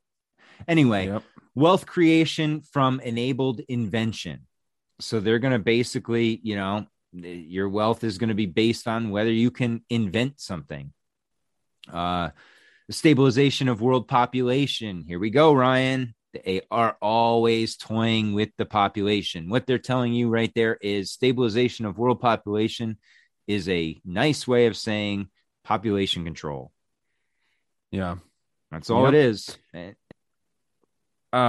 Dude, I like the haves and have-nots comment there too. They're going to equalize the haves and the have-nots. So you and I, Ryan, will be able to go and have dinner with the Rothschilds once they get this in. Oh, of course. There's no haves or have-nots. We will all be the same. Well, shit. Let's get this thing rolling out then. I want to have some lobster with whatever. Dude, we actually had a Rothschild that was mayor of Tucson for a while when the pedophile shit was at an all-time high here in Tucson. Shocker. Yeah. I want to have dinner with Monty Burns one time. That would be fun. Well, dude, the haves and have-nots thing is a direct reference to Saul Alinsky. Yes. He talks about this in his book, and that's why he wants to go to hell, even though he considers himself an atheist. Which, again, these elites contradict the hell out of themselves, but he sees himself as a have-not, even though he was a multimillionaire, an elite member of society, politician, adjacent. So yeah, it's just, and these people are just jokes. Oh, they're jokes, man. And they snuck this one in here, right here. This, if you know how to speak parasite, is another way to word the Great Reset. They termed it as altered political military outlooks worldwide, i.e., it changes everything. That's just the Great Reset. It's them deciding they want to change the political nature and the military nature of everything, and we're going to change it all. And there's nothing you can do about it. Dude, I was going to say, if you want me to take because are we going to do 50 of these slides or 60 or whatever? Yeah, we'll do like half. I figure we'll get to like 2 hours and crush it. and then I'd like to do the rest of them because it's like you said, this is filled up. But I can take half of these if you want, because I know you're reading a shit ton right now. Yeah, go ahead. Do you want me to start now, or I mean, yeah, it doesn't matter. I was just saying because I know it gets your voice gets a little dry just talking constantly, but yeah, dude, it's fascinating the way that you see. It seems like, do you see tone changes throughout this thing, or do you think that it's like a constant one tone to you? No, I feel like it's a roller coaster ride. I feel like they hit you with some real positive, then drop really dark in there, and then come back and they're like, and then drop more dark on you. And it's this ebb and flow. It's like an emotional tango. Yeah, it's weird, dude. Like just the way that this whole thing is, like, why cross out the word allows? So we're talking, motivational learner, web-based, asynchronous distance learning allows. So it doesn't allow. Only method of providing requisite and improved educational breadth, depth, quality, responsiveness to shifting global economic warfare requirements, and accelerated increase in knowledge. It just doesn't make sense of the way that they're laying this out at all. You know what I mean? Well, they're saying they're not allowing you to do anything. You're going to do this, right? It's not going to allow you to do it. You're just going to do it. Okay. Yeah, dude. I mean, you are the one that really knows about like the way that the speaking lays out and what, I mean, because like I said, the whole idea with the quotations, obviously this is the first time that we've seen anything crossed out. There's something to that shit. I don't know exactly what it is, but get your Q decoder ring out, Ryan. I know I need to figure it out, dude. I got to get on board with that word magic stuff. But yeah, at orders of magnitude, 1, reduced societal individual cost, and then 2, increased convenience and accessibility. Which, hey, in the scheme of things, they're good, right? I mean, we're going to reduce the cost of education, and we're going to increase the convenience and accessibility of that education, right? From a looking at it, it sounds like a great thing, but their approach to it is wrong. Well, and you would think that's backwards right there. I mean, increased convenience and accessibility should be in their socialist utopia more important than reduced cost. So, I mean, again, I don't understand if you're going to actually like follow their logic. It just doesn't make sense. But yeah, that was just my thoughts on that. Okay. And this is by 20. Yeah. Go ahead. No, go ahead. This is what we're going through right now, and they are right on track. Yeah, so by 2025, 40% of private and 15% of public colleges and universities are expected to close due to web-based competition. I already saw that coming, dude. I think that is exactly like what you said. This is what we're going through. My sister wants to be a teacher. And I was like, dude, teaching is not going to be the same as it is right now. You know what I mean? They're going to get paid even less, and they're going to be in less demand. So a Northern VA businessman, Virginia, right? Yeah. Businessman recently donated about $100 million to set up a free Ivy League class online university. Hey, that's where I'm getting one of my PhDs. Nice. Yeah, dude. Yeah, education's fake. It's the Ivy League's a scam anyway. They're actually getting investigated right now for rigging the prices to their schools. They were all colluding, so that'll be interesting when that comes out. Dude, I think that there's 13 Ivy League schools, right? I mean, that kind of doesn't remind me like 13 families. Oh, I heard that there was 13. My bad. Maybe there's 9. I don't know, but yeah, it just reminded me of the 13 families when I heard that. They're all tied. Yeah, they're all tied to families. Don't get yourself wrong. Of course. You're right. You're spot on there. The quote ultimate education approach, plug and play. This is what we have right now. This is why the teachers don't want to go back to work. The unions. It's good that you actually made that distinction. No, Ryan, that's what we have today. The ultimate is what they're describing here. Yeah. Well, because they want to connect. Look at that second line, device connected to the brain. They want to get the ultimate approach for them is to get inside your brain. You know, this is Neuralink stuff. Yeah. Yeah. Education in minutes instead of many years. So you're getting downloads now. Yeah. Instead of learning, they are going to feed the information from you. Talk about indoctrination, right? You're going to get all the information you need in about 10-minute download, and you'll be good for life, but you're stuck with their downloaded information without having to think or analyze the information yourself. You're an NPC. Yeah. You become an NPC. It's Westworld, right? You're programmed to do a certain thing, and it is Westworld. Dude, it's Westworld. It's Rick and Morty. I mean, they literally show this in a Rick and Morty episode. Someone just downloading like years and years of college information. Yeah, exactly. Next slide. Advantages. This one gets. Oh no, I don't want to cut you off. The seawater. Their whole idea of seawater. I kind of think it's just it's the global warming thing. Dude, I don't know when they're going to stop the global warming thing, but it is unfortunate so many people believe that humans are responsible for the majority of it. I don't doubt that we contribute, but it's not the lion's share of what's going on. So advantages of shallow sea/desert production of biomass via seawater irrigation. We're talking closed CO2 cycle. Is this like Bill Gates blasting dust particles into the stratosphere? They want to limit the cycle of CO2, right? They want it to be a closed cycle where it's constant. They don't want it to fluctuate. So what are they going to do? They're going to reduce the population because we are producing that CO2. Okay. Well, yeah, when our bodies decompose and all that. So yeah, so we're talking bullet points here, but yeah, the closed CO2 cycle, food, petrochemical feedstock, talking materials, clothing, all these things, energy, then terraforming, alter, desertification.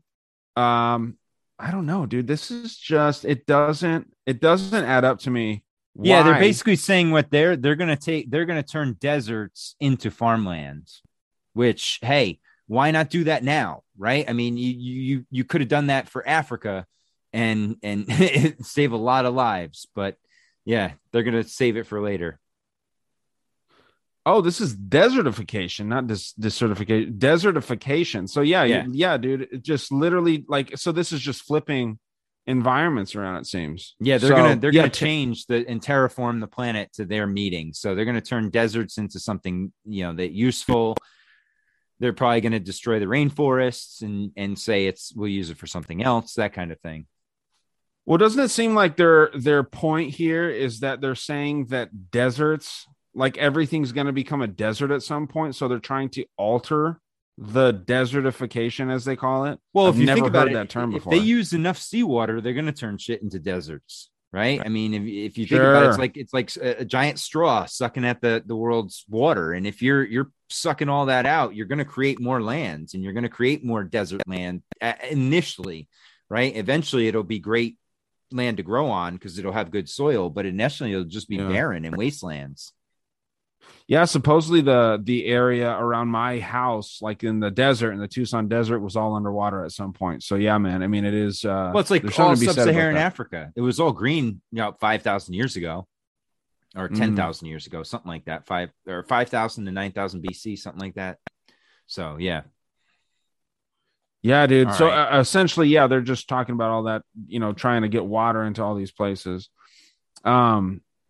Probable circa 2025 societal changes. This is where it gets interesting. Okay. Well, I mean, so supposedly they're trying to say much increased lifespan, but I don't know why much would be in parentheses. Again, the parentheses, the quotes, all the cross outs, all this stuff is interesting to me. Yeah, it's almost like they want it increased isn't enough. They want you to know, okay, say humans live for 80 years now. We're going to make you live for 160. How about that? Or 200 years, something like that. Not just increase your lifespan. We're going to drastically increase it. But you have to take our buyout. Doubling is what they were talking about. Yeah, right? exactly. But you have to take our buyout. Of course. Yeah, well, you need that mRNA. Yep. So, quote, solution to energy, water, warming, bio. Far more global distribution of technology, education, economics, and wealth. This is IT type stuff. Tremendous, again in quotes. Well, that far more, Ryan, that's the smart grid, right? What they want to do is they want to get everything onto that grid through IT. They want, they want to be able to distribute technology, education. They want your wealth determined by that grid. And that's the Internet of Things, right? The global distribution of technology. Yeah. Yeah, it's that, and it's also the increases in the capability of like the everythings, as they call it. Yes, so yeah, next one. Yep. Yeah, it's both of those, right? I mean, like it is the Internet of Things. It's all of, everything has a Bluetooth, including you, right? Including the person. It's crazy, dude. This next line kills me, because based on all that, okay, so they're gonna make everything robotic, and what that's gonna do is it's going to reduce tensions associated with the haves and have-nots. So there's no more class warfare. And it's also going to solve all of our, and here's where it's interesting, historical and religious issues. Historical issues. Yeah. What historical issues do we have? You could take that multiple ways. I get it in the sense like, historical conflicts between groups of people.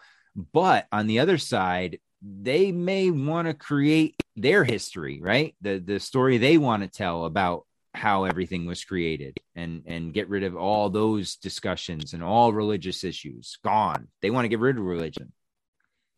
Well, what's interesting with the class warfare thing, this was written again, this presentation was back in 2001. That class warfare was a thing back then. It really doesn't seem to be as much of a concern now, at least for the common people, like the normies, so to speak. Obviously, conspiratorial people, alternative thinkers, and things like that, we're concerned with the wealth gap and all these things, but it sure doesn't seem like, liberals mostly really are too concerned about that anymore. I mean, you have Saturday Night Live almost acting as like this North Korean style propaganda wing of like, they love the CIA now, and they love the military industrial complex. Yeah, all media, even the television shows, the programming now is CIA, FBI friendly. Like, everybody jokes about it, but they put a lot of movies out there where these guys are agents and they play the good guy, the goofy good guy, like, fuck that. It's the CIA, man, FBI. Well, it's that Mockingbird type crap. Oh, yeah. That's all that is. But yeah, I major emerging law enforcement issues. They definitely called this. Which is, we had like multiple high profile law cases over the last few years. Well, I love how the first one is privacy, right? I mean, think about that. That's an issue to law enforcement, is privacy. Like, what? They're like, okay, we'll get rid of that by putting micro and nano sensors into you, or utilizing micro and nano sensors, whether it's, on the streets, biometrics through your phone. But I found that. Where do the body cams fit into that? The cops wear. Well, that would just be their normal. They already had that back then. Did they? Yeah, I forgot when that started. Oh yeah, they've had body cams since the 80s. I mean, cops used to have some body camera technology. The guy with the big camera riding around. 90s, I would say the personal cameras came out.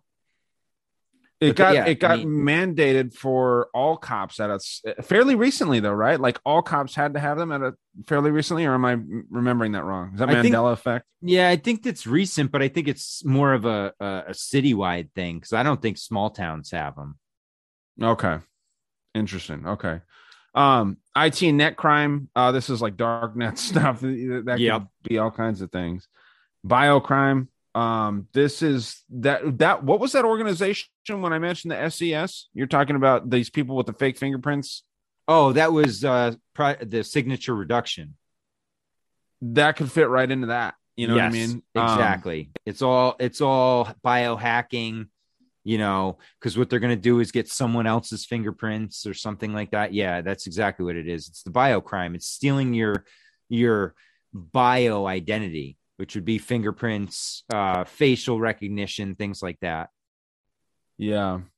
But they're not looking at it from a way that would affect us. Because, like, when I think of that IT and net crime, I'm thinking like they can get into your hard drive or your web history, and they can download some really shady stuff into your search history, or, your transactional history. They don't care about that. Like, how would this affect them? Would it be other countries, Russia messing with the United States? I don't know, their IT or net. I don't know. I don't see how this would affect the government. Yeah. Yeah, I know. don't either. And then you get into the protection of human electronic implants. Like they see that as being an issue. Once you get that implant, how do they protect you? Like what? I don't get it. And then the next one is the protection of the continental U.S. Beyond terrorism. So what does that mean? Beyond terrorism. So what else do they have to protect? Is that saying domestic terrorism? Was that next? Gee, where do we hear that? Wouldn't that be still under the branch of terrorism? Because I'm thinking also like bioterrorism. Like what would be past terrorism? It could be literally just the machines going against us. Because like you could think of anything. You can think of a grid down scenario or a hacking or an EMP. That would all fall under terrorism. Even domestic terrorism, you would think would be thrown in that too. Yeah. This is literally shit that we don't even know about. What would be the next form of attack? Yep. Yep.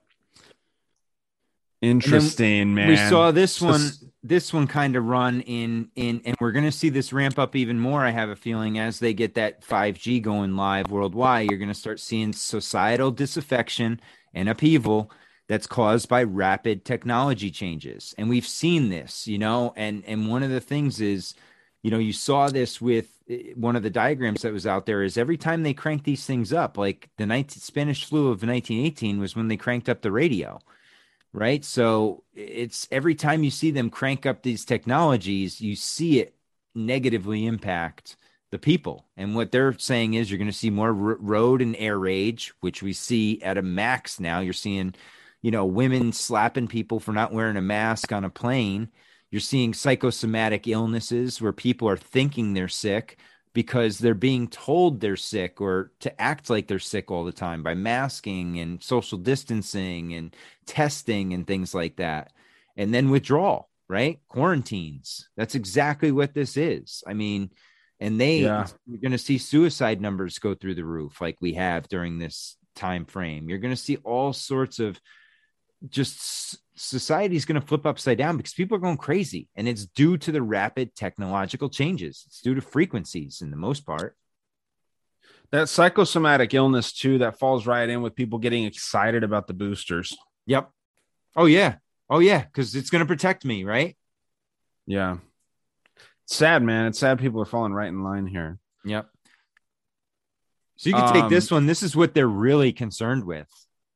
Yeah, of particular concern, uncontrollable self-replication of brilliant robots, nano replicators, and rampant recombinant bio. So, yeah, I mean, again, dude, this stuff flies right over my head. It doesn't even. Well, this is just saying what they're scared of is the robots being able to self-replicate.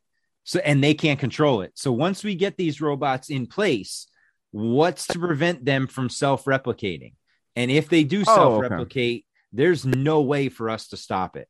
And they have to worry about not only the smart robots, they have to worry about the little nano replicators that they're putting in people. What if something happens with that and there's a program in there that goes awry and they can't fix it? That's what they're scared of. Anything. Notice the first two words: uncontrolled, uncontrollable. Yeah. They are scared when they cannot control us. Yeah. So, but this is AI type stuff. This isn't, they're labeling it. That's deliberately confusing, saying IT, nano, and bio, but this is all just AI. Those are the three areas, right? Yeah. They're afraid that they're going to lose control of the IT. They're going to lose control of the nano, the bio. It's going to be able to take over on its own, and then they're screwed. Yeah. Well, that would be through AI though, correct? Like that's the only way that it would really get away from them, right?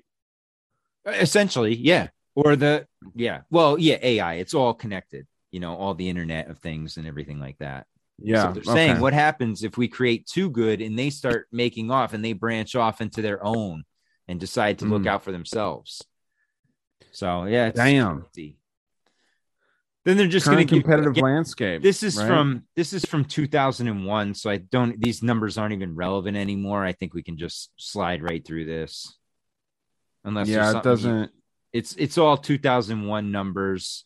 The numbers there, talking billions of debt a year. It's like, no, we're in the trillions now, buddy. So that's funny. You're right about that. But the interesting thing about this is, look over here. Okay, so you have 2, 4, 6.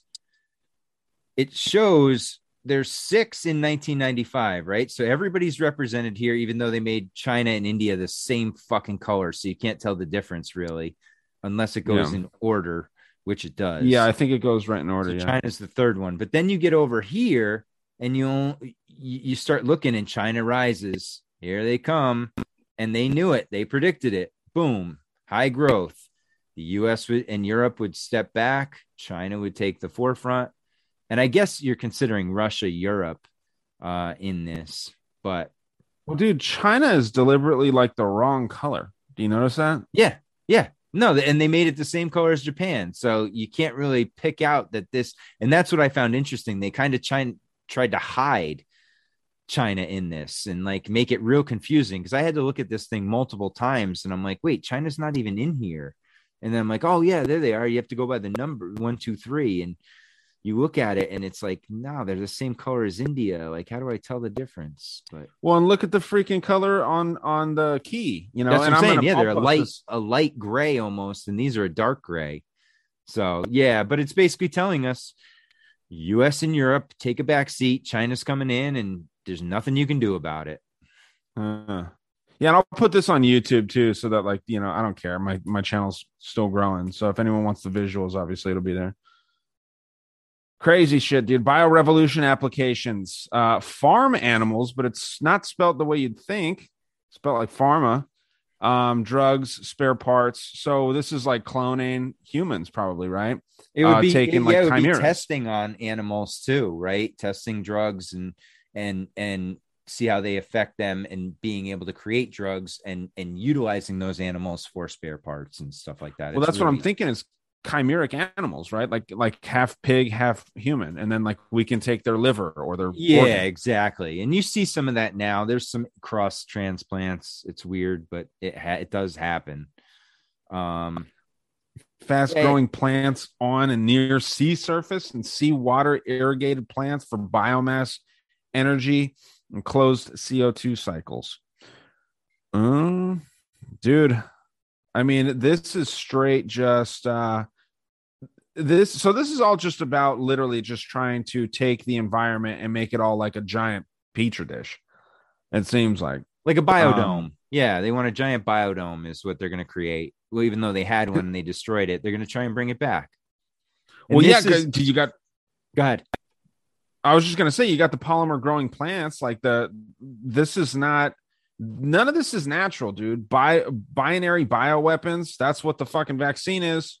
Yep. Right. And that polymer growing plant is essentially like a graphene oxide type plant, something that can grow on its own, you know, and it can replicate on its own. And it's scary shit if you think about it. And then you get to the next one with the spider genes that they let in goats, allow the spider milk spinning from a goat to create biosteel. Is what they're saying. They're going to use goat milk to create biosteel that's 3 times the strength of the fibers in armor today, or back in 2001. Dude, there was a clip going around of Alex Jones talking about spider goats, and everyone was laughing at that. And yeah. I believe that dude's controlled opposition, but spider goats, that's literally what this is right here. Spider genes in goats. That's a spider goat. It's a chimera. Yeah. Yep. Crazy, dude. It's nuts. Yeah. You got the binary. I haven't gotten this far. Yeah. You got the binary bioweaponry. That's expected. We get into the examples of the confluence where IT, nano, and bio come together. So they're saying you got, the brain of the sea lamprey is inserted and connected to the body of a robotic fish. So what are we doing here? We're playing God. Right? We're taking a robot, we're connecting it with something living, and it's the initial cyborg. And once they test it on animals, we're next. Yeah, dude. Yeah, cyborgs, and then this damn flesh eating robots. I've mentioned that before. I've heard of these things where like it'll eat humans. A robot will like essentially be like a vacuum. It'll go through, eat a human, and then spit it out as like stuff that you can grow plants with. Well, yeah, and they'll eat trash. They're starting to make machines that can eat trash to charge their battery and stuff like that. It's wild. Mm. So then we'll get into the. Go ahead. You could take the carbon nanotubes. Yeah, dude.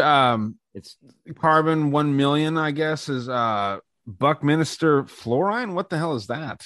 Have you heard of this? it's just the name of it. It's the Buckminster fluorine carbon. It's just the name of the carbon that's strong. Okay. 100 times strength, 1/6 weight of steel, 8 times better armor, low energy molecular petaflop. Sounds like pedophile. Petaflop computing. Yeah, just insanely efficient. It's light, durable, very strong, and it's it's connected. It's molecular and connected to computing, so they can still track it. And what they're saying here is they have the ultra capacitor too, which is other technology that when they're using it they need these nanotubes because they have to get to these high temperatures. So these nanotubes being that durable will come in as the capacity increases over time, which will increase with heat, right? So the more capacity you have, the higher temperature you're going to have, unless we come up with some cold fusion technology, which is something else that Bushnell pushes. Yeah, it's like that whole bigger, faster, stronger thing. It's smaller, faster, better, stronger, everything. Yeah, it's just more efficient. It's crazy. Weird, dude. Revolutionary power generation storage opportunities.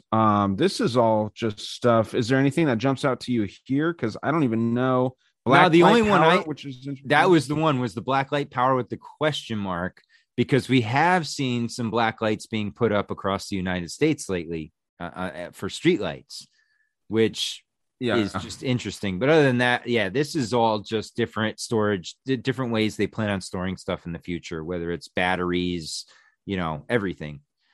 Well, the idea for the blacklight power is so interesting because of the fact that, or the theory, I guess we should call it at this point, where it can point out who's vaccinated and who's not through the graphene, right? I mean, there's supposedly security cameras that have that technology too. So, well, yeah, I mean, they could use tattoos also, blacklight tattoos to start identifying people with marks and things like that too. So, yeah, I have a feeling they're going to use blacklight technology for something. It's coming.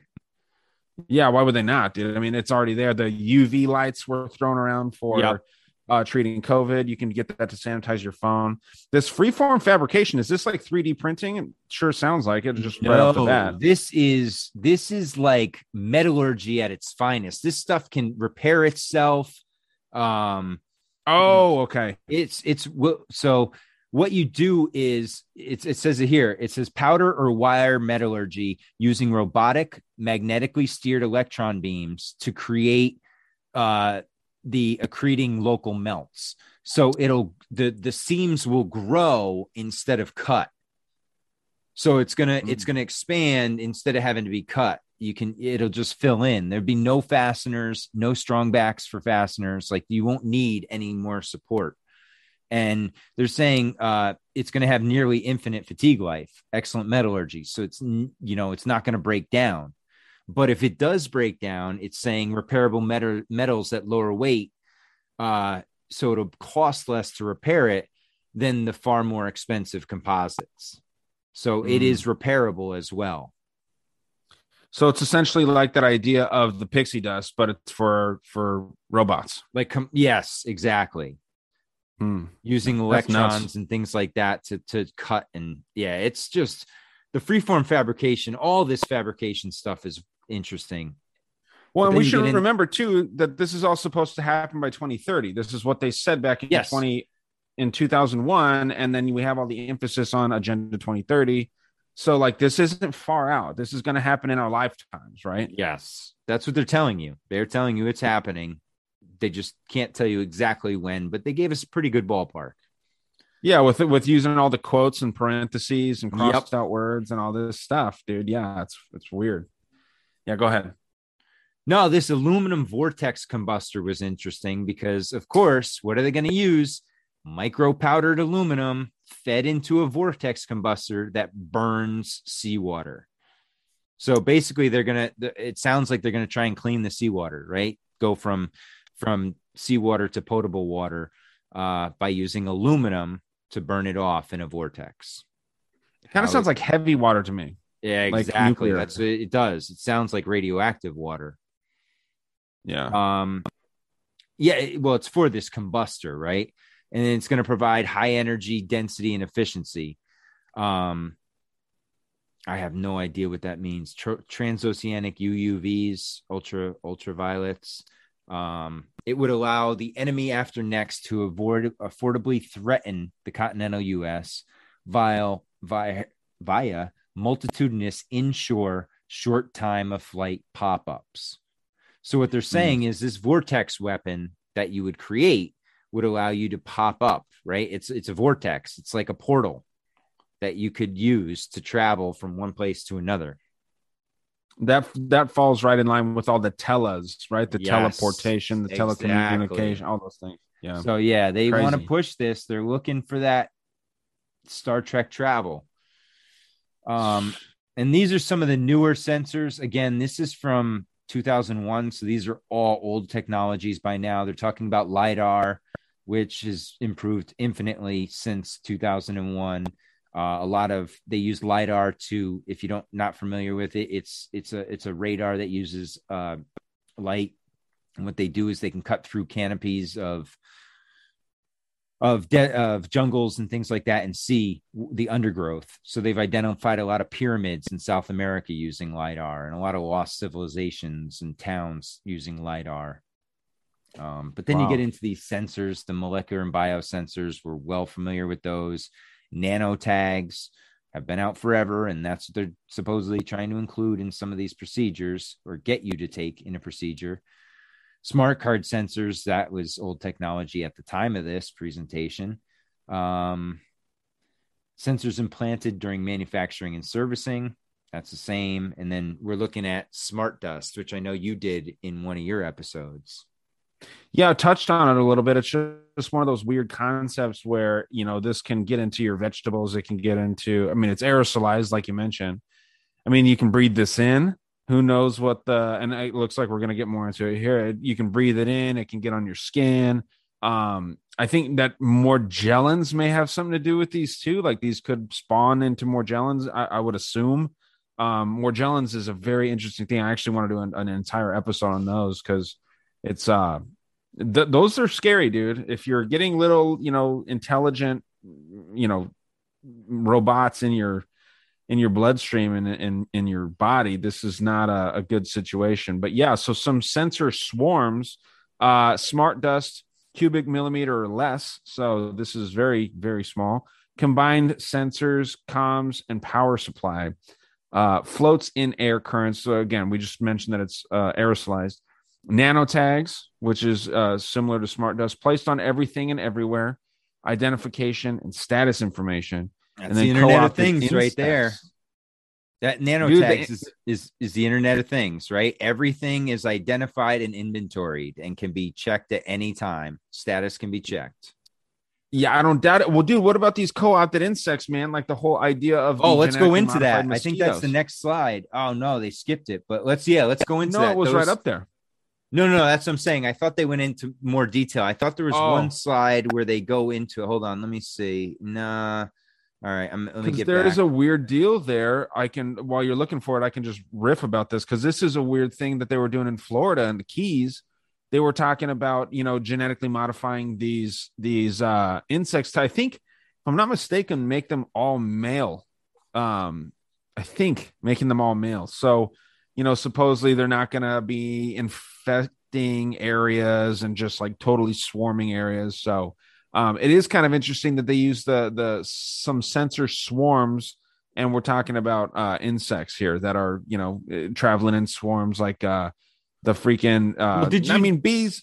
Did you notice how much they use the word swarm in here? It is It's like they are almost foreshadowing that the next war is going to involve a swarm of some sort. Yeah. And that's problematic, right? When you start hearing terms over and over and over again, it seems to be and it's almost like it's going to be a UAV, like something like that type of swarm, or like you're saying, these insects. That's all it takes. Yeah, dude. Imagine that would be the most like. Well, they did that actually. They were messing with that when I was reading about MK Ultra and mind control. They were taking these insects, and I think it was the United States did it to China, and they dumped a bunch of infected like ticks and fleas and things on China. Well, and they did it here too. That's how we got Lyme disease. Yeah. Lyme disease and essentially, I know you love this word, Brucella. All the myco. Yeah, there we go. Take a shot. Yeah, the mycoplasma and all these things, they come from parasites and things like that. Not so much viruses. I found the timing of this one quite interesting. Some explosive smart dust opportunities. Explosive smart dust, you say. Optimal positioning of the explosive dust and air explosives. So they're saying they can put this stuff anywhere. Formation of explosive lenses, so they can almost canopy an area and then explode it. Or the infiltration of deeply buried and other such targets. So what they're saying is these buildings have to have some sort of ventilation or some sort of path to get there. So this smart dust can elude and follow that path no matter what. Which scary shit, man. If you can make explosive smart dust, it's kind of like that nano, tech they used in the towers. Yeah. The thermite. Yeah. So here's your micro dust weaponry, right? We're looking at a mechanical analog to bio, micron sized, we're talking mechanized dust, which is distributed as an aerosol and inhaled into the lungs. Dust mechanically bores into the lung tissue, sounds healthy, and executes various pathological missions. A wholly new class of weapon, new in quotations, class of weaponry, which is legal. They're saying they can put this in the sky, you can breathe it in, and there's nothing you can do about it. That's the future we live in. You know what, dude? And then like the Second Amendment people like myself and yourself, like we can't complain about these legal weapons. Yep. Yeah, they're legal. Wow. Unbelievable, dude. Man. Unbelievable. Crazy. Yeah, let's do a couple more here and then we'll cut it. Yeah, man. We're just about at 50. We're at 44 now. So the givens, right? We can power through here, right? Yeah, this is saying now what's going to happen now to soon. Okay, well, let's see. What are they telling us here? They're telling us you got gigabyte rate transfers, which we have, right? Optical comms, FaceTiming and stuff like that. You get petaflop in computing. That's just high-end computing. Exceptional AI. We have that. Wondrous or ubiquitous land, sea, air, space, multi-physics, hyperspectral, sensor, and our favorite word again, swarms. So it's basically them being able to, for military, I found this in military, commercial, and scientific use. So not just military use. They're going to find a way to make this a commercial thing too. That's scary as hell. And it looks like this is beyond what do you call them? Not hybrid. I just had the word in my head. Where they can go on land and sea. You know the word? Amphibious. Amphibious. It's beyond amphibious, right? Yes. Yeah. Essentially. Yeah. They can go anywhere. They can go because they're adding space to it, right? Yeah, not only from the ocean to space. Yeah, not only can they go on the surface, they can then elevate up into space. Yeah. So survival requires dispersion, size reduction, and concealment. And then the robotic swarm technology is primarily commercial, endemic worldwide. Yeah, dude. In the new Matrix, they were talking about swarm mode too. They were saying that swarm mode was like, Neil Patrick Harris, which I don't know why they put him in that movie. I'm not like a hater, but I just don't get why he's in that movie. Nope. But that was his favorite thing, was entering swarm mode, and it's like where he can access the hive mind and get in, and it's very, very interesting, dude. What's agreed upon here? Is this just agreed upon with the elites, the assumptions, combat in 2025?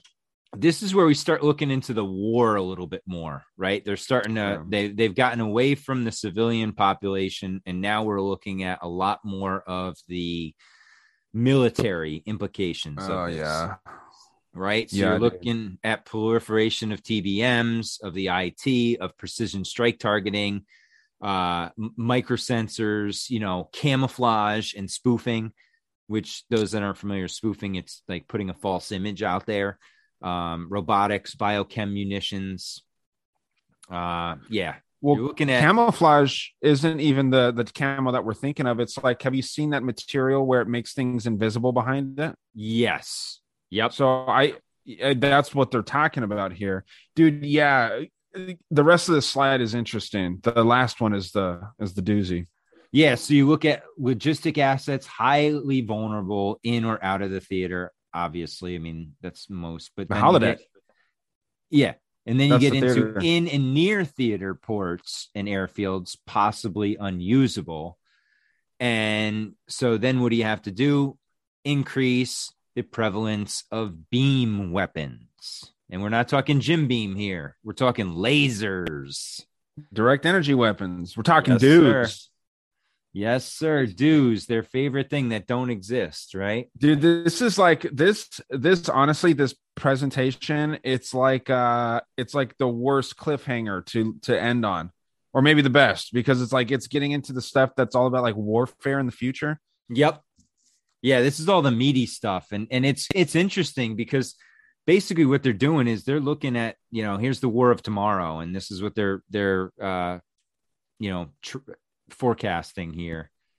But they're looking missiles. At, these are cruise missiles, and I don't know how much longer cruise missiles are going to be effective, especially with some of the shields that they have out there, but they still think cruise missiles would be effective now. And they're saying they'd be available at a fraction of a cost and far greater accuracy.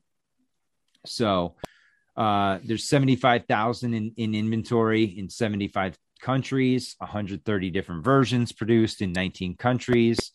There's 10 exporting countries of missiles. The German V1 Cruise killed 5,000, injured 40,000. So that's a pretty big bomb right there. Then you got the LO launchable, which is anything or anywhere from anything. They're highly maneuverable launchable weapons. They're saying that the cost potentially reduced 10K to 25K. I mean, to them, that's a decimal point. It's nothing major for potential cost reductions.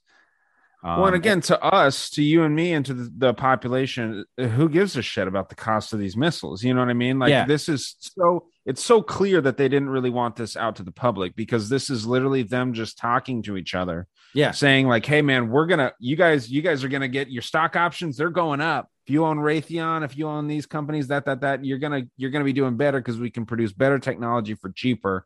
The population as a whole doesn't care about that, dude. You know what I mean? So this is clearly just they're in an echo chamber here, just flexing. It's a little circle jerk. Yeah. All right. Crazy. So let's go. We got, here's the potential for cruise missiles. Okay. So you're going any RPV or UAV or a UUV, which are all aerial vehicles, is a potential cruise missile. So they're saying that you can turn any of these devices into a cruise missile at a low cost and easily available and very low tech. And it would essentially ensure the enemy after next will have inventory, field, hordes of very capable, easily concealed, very difficult and expensive to counter, accurate cruise missiles with a potential devil's brew of warheads. If that isn't the biggest line of fear porn you'll ever digest in your life ever. I mean, they're just basically saying, the enemy after next is going to have the mother of all warheads on their missiles, and there's nothing you can do about it. And I did find it interesting they used the term hordes, because who do you usually associate hordes with? Bad guys. That's a term for the, Russians, Mongols, that side. You hear that's historically, that's a term they use a lot for them. Or orcs, if we're talking like, fantastical movies, like we're talking about bad guys, monsters. Yeah. Dude, do you think that they actually like intentionally leaked this out? Or do you think someone actually really did hack it? Because like you said, you just laid it out perfectly. It kind of something clicked in my brain where it's just massive fear porn. The devil. What was it? The devil? Devil's Brew. Devil's Brew. I mean, again, if they're doing this circle jerk, they're talking about the prices. Obviously, that makes, that leads into a good argument that, this was for internal resources. I think they're being funny here, right? I think they're joking, like, ha ha ha. They're gonna come with the devil's brew of warheads. Isn't that funny, guys? Yeah, and they all get a chuckle. Well, they do right? love the devil. Yeah, I mean, let's watch the peasants suffer. Yeah. So you don't think that they intentionally leaked this out? This is the interesting shit, and I don't really want to stop here because this is the volumetric weaponry. This is all the, EMPs and things like that. That's really the weapons of the future. EMP info, dude. See the info, dude. Info warfare, man. I mean, info this is what we're net going through right now. Info, internet, and psychological warfare all together. That's the operation we're in right now, right? And that's why I found this interesting, because now we're going to start seeing psychological warfare come up quite a bit more in this presentation as well. So you start looking at that and you're like, okay, that's today. But then you look at these little, it says miniature brilliant sensor mind combos. These are just different things they're thinking about putting together. The fuel air and the dust air thermobarics is interesting because they can manipulate, that's chemtrails essentially.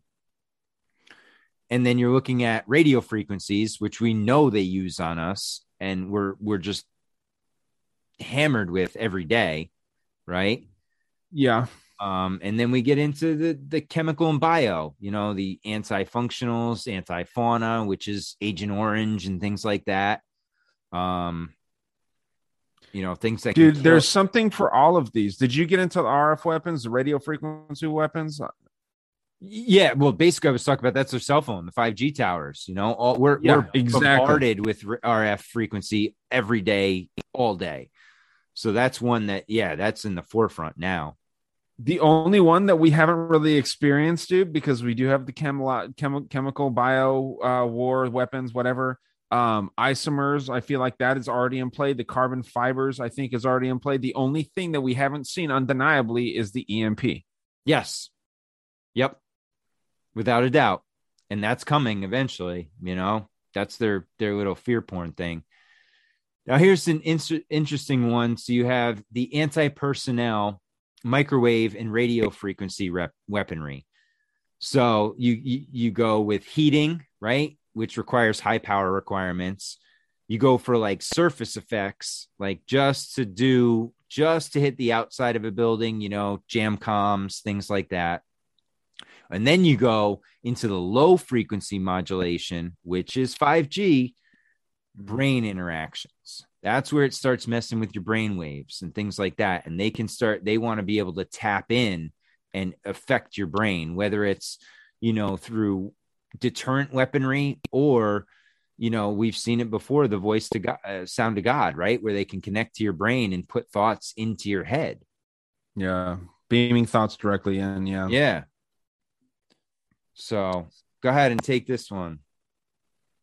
Effects of low power microwaves, U.S. Army, SRI, Walter Reed. Behavioral performance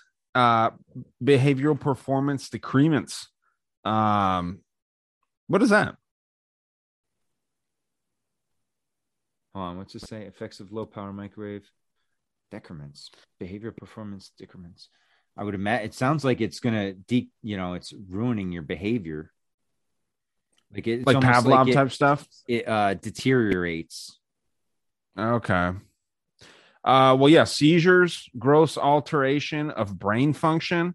I think that's obviously going to happen with, like, the 5G towers. A lot of people say that the 5G towers are microwaves too. So 30 to 100% increases in brain blood flow. Lethality. You know what that means? You have that much blood flowing to your brain, you're going to have a stroke.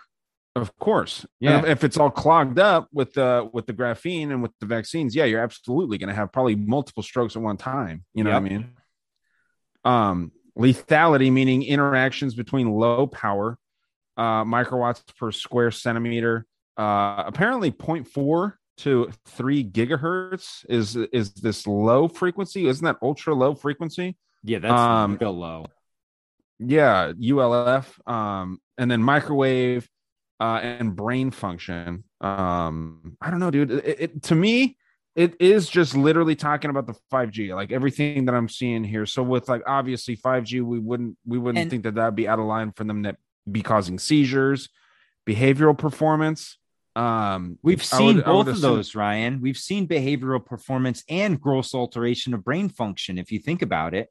Yeah. Because these people, you think about some of the decisions these people made. When one certain president was in office, they said, no, no, no. As soon as the other side came in, they said, yes, yes, yes. And I feel like that's part of it. Because of the frequency, we've been divided, right? And that there's these people who are, their mental capacity is being damaged by these waves, and their ability to cognitively think and rationally think is being destroyed. It's like how we say that people are under a spell. Yeah. I mean, we're in, like, Stockholm syndrome, right? I mean, there's these people who have been abused and abused and abused, and they just keep asking for them to save them, protect me from you, protect me from you. You're doing the damage to me, but I need you to protect me from yourself. Yeah. It just makes no sense. And getting angry when someone questions all the methods. That's the most mind-blowing thing. This is crazy. We're talking about prions, often fingerprintless bio. Dude, archipelago. So it can't be tracked, is what they're saying. So, what I got out of this is good ways for them to mess with us, is what I saw. Yeah. Because they can mess with us with bacteria. They can mess with us with viruses. Prions is mad cow.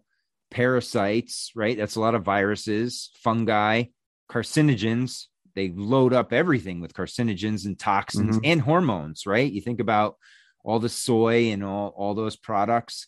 They say that the average 26-year-old now has the testosterone of like a 60-year-old back in the 80s. Yeah. It's bad. It's something insane. Yeah, I actually talked with my dad last Father's Day about this on a Patreon episode. We were talking about, and I had the numbers in front of me. It is insane. It's something like, I'm not even exaggerating, something like 1,000 for a 21-year-old to like freaking like 400. Yeah. You know what I mean? Like the testosterone. And what's crazy is you can take like half of this list and just put that under the mycoplasma category. Yep. Like the viruses, the prions, the parasites, the fungi, the toxins. You can take a lot of things, carcinogens, and put it just under mycoplasma. But they don't even want these people knowing about mycoplasma, it seems like. Nope. All right. Next one we got is, well, right around. If you want to, let's see, where do we want to go to? Is this let's stop at a good spot. I think let's go two more. Let's stop at what is apparently legal, because I think that's a good one. It's two more slides and we're done. This is interesting. Some interesting then years possibilities. Okay. These are bioweapon possibilities. So you're looking at aflatoxin, right? Carcinogens. They're basically they're creating a natural cancer.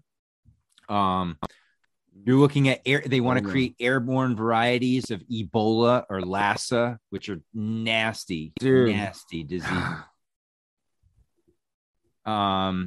Binary agents distributed via food products. We've already heard about that, right?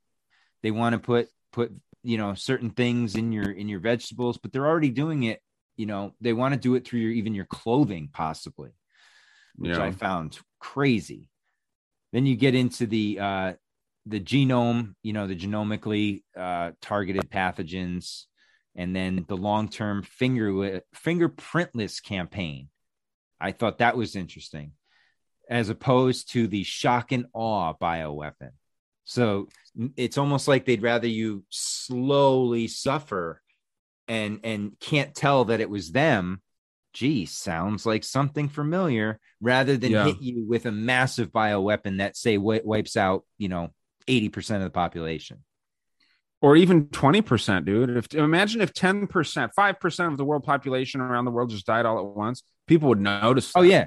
But the key here is fingerprintless, right? Nobody can know who did it. That's like they're telling you, right? That's why this can't get out, because, that's asinine.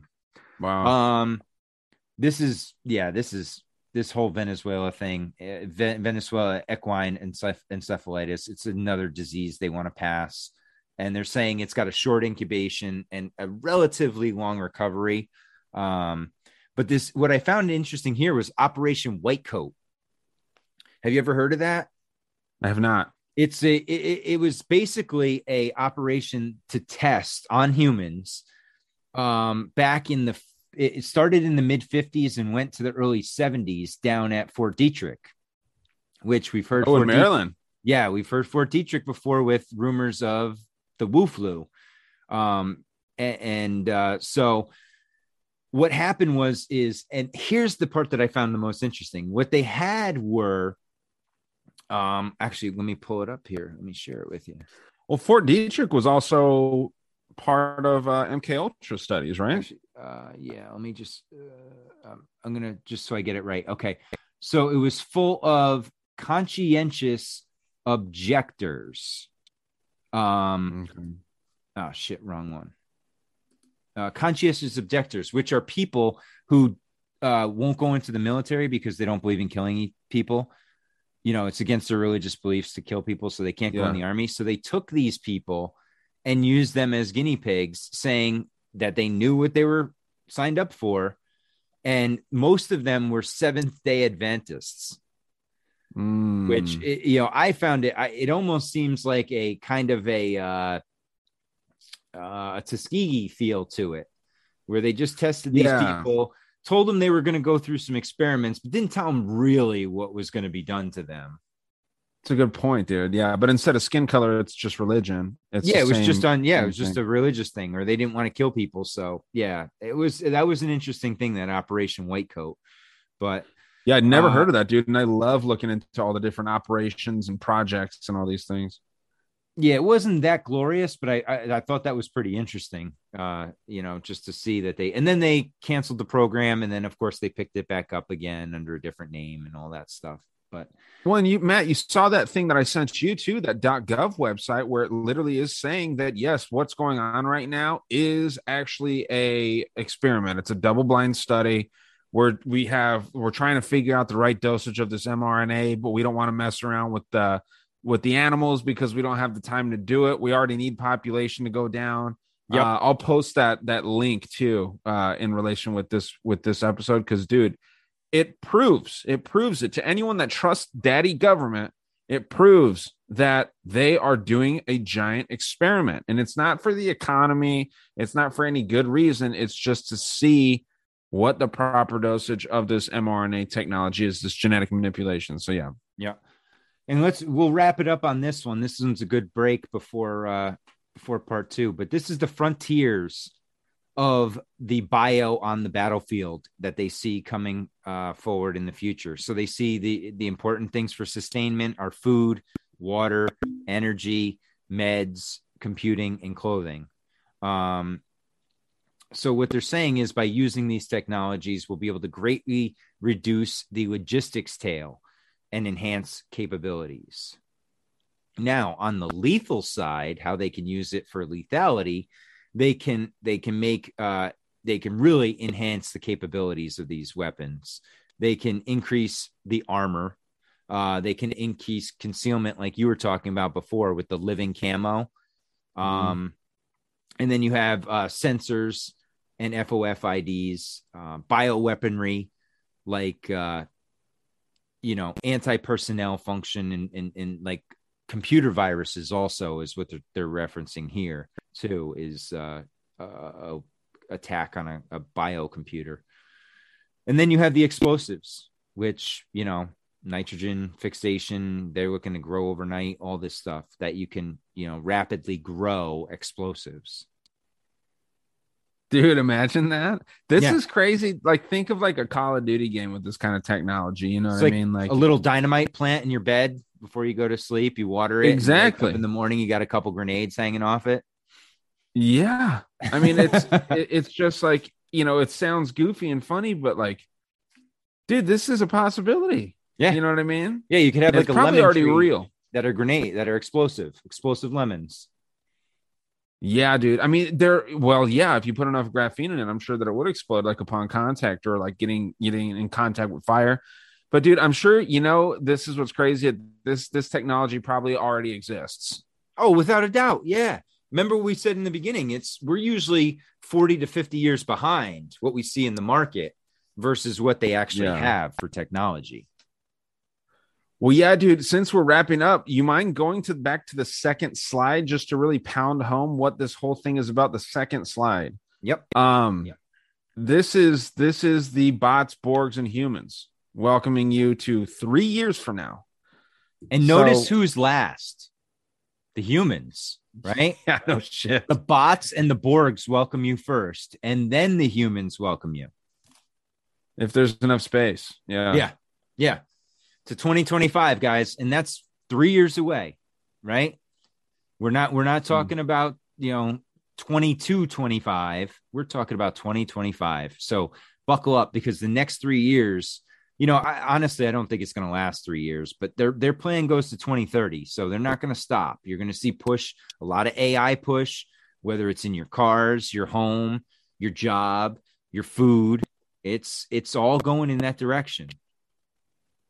It is, man. It sure is. But like you said, hopefully people rise up and don't let it get to 2024 even. It shouldn't get to 2023, honestly. If everyone thought the same way that like the audience does, or like you and I do, not that we're something, super spectacular, we're just normal. I feel like the people that don't question things, they're wrong, dude. You can't just float through life.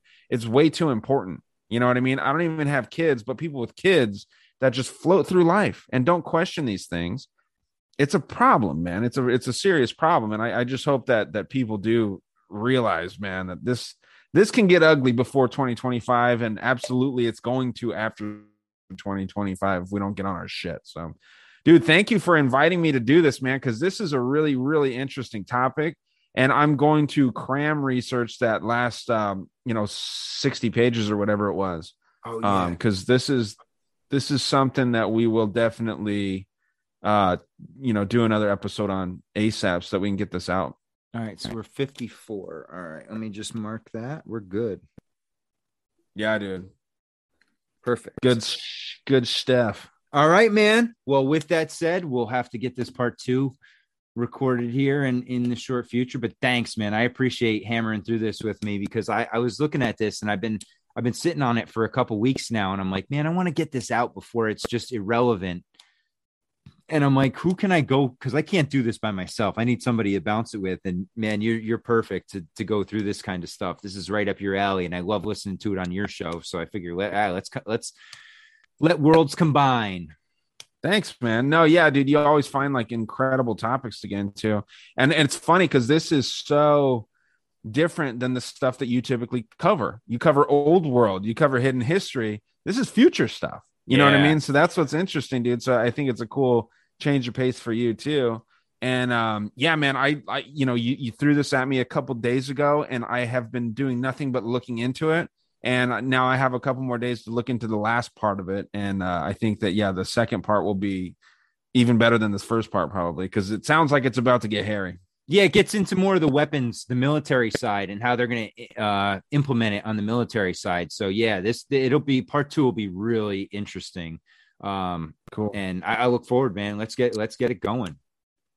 Hell yeah. Thanks again, Matt. All right, brother. Thank you very much. Appreciate it. Have a good night.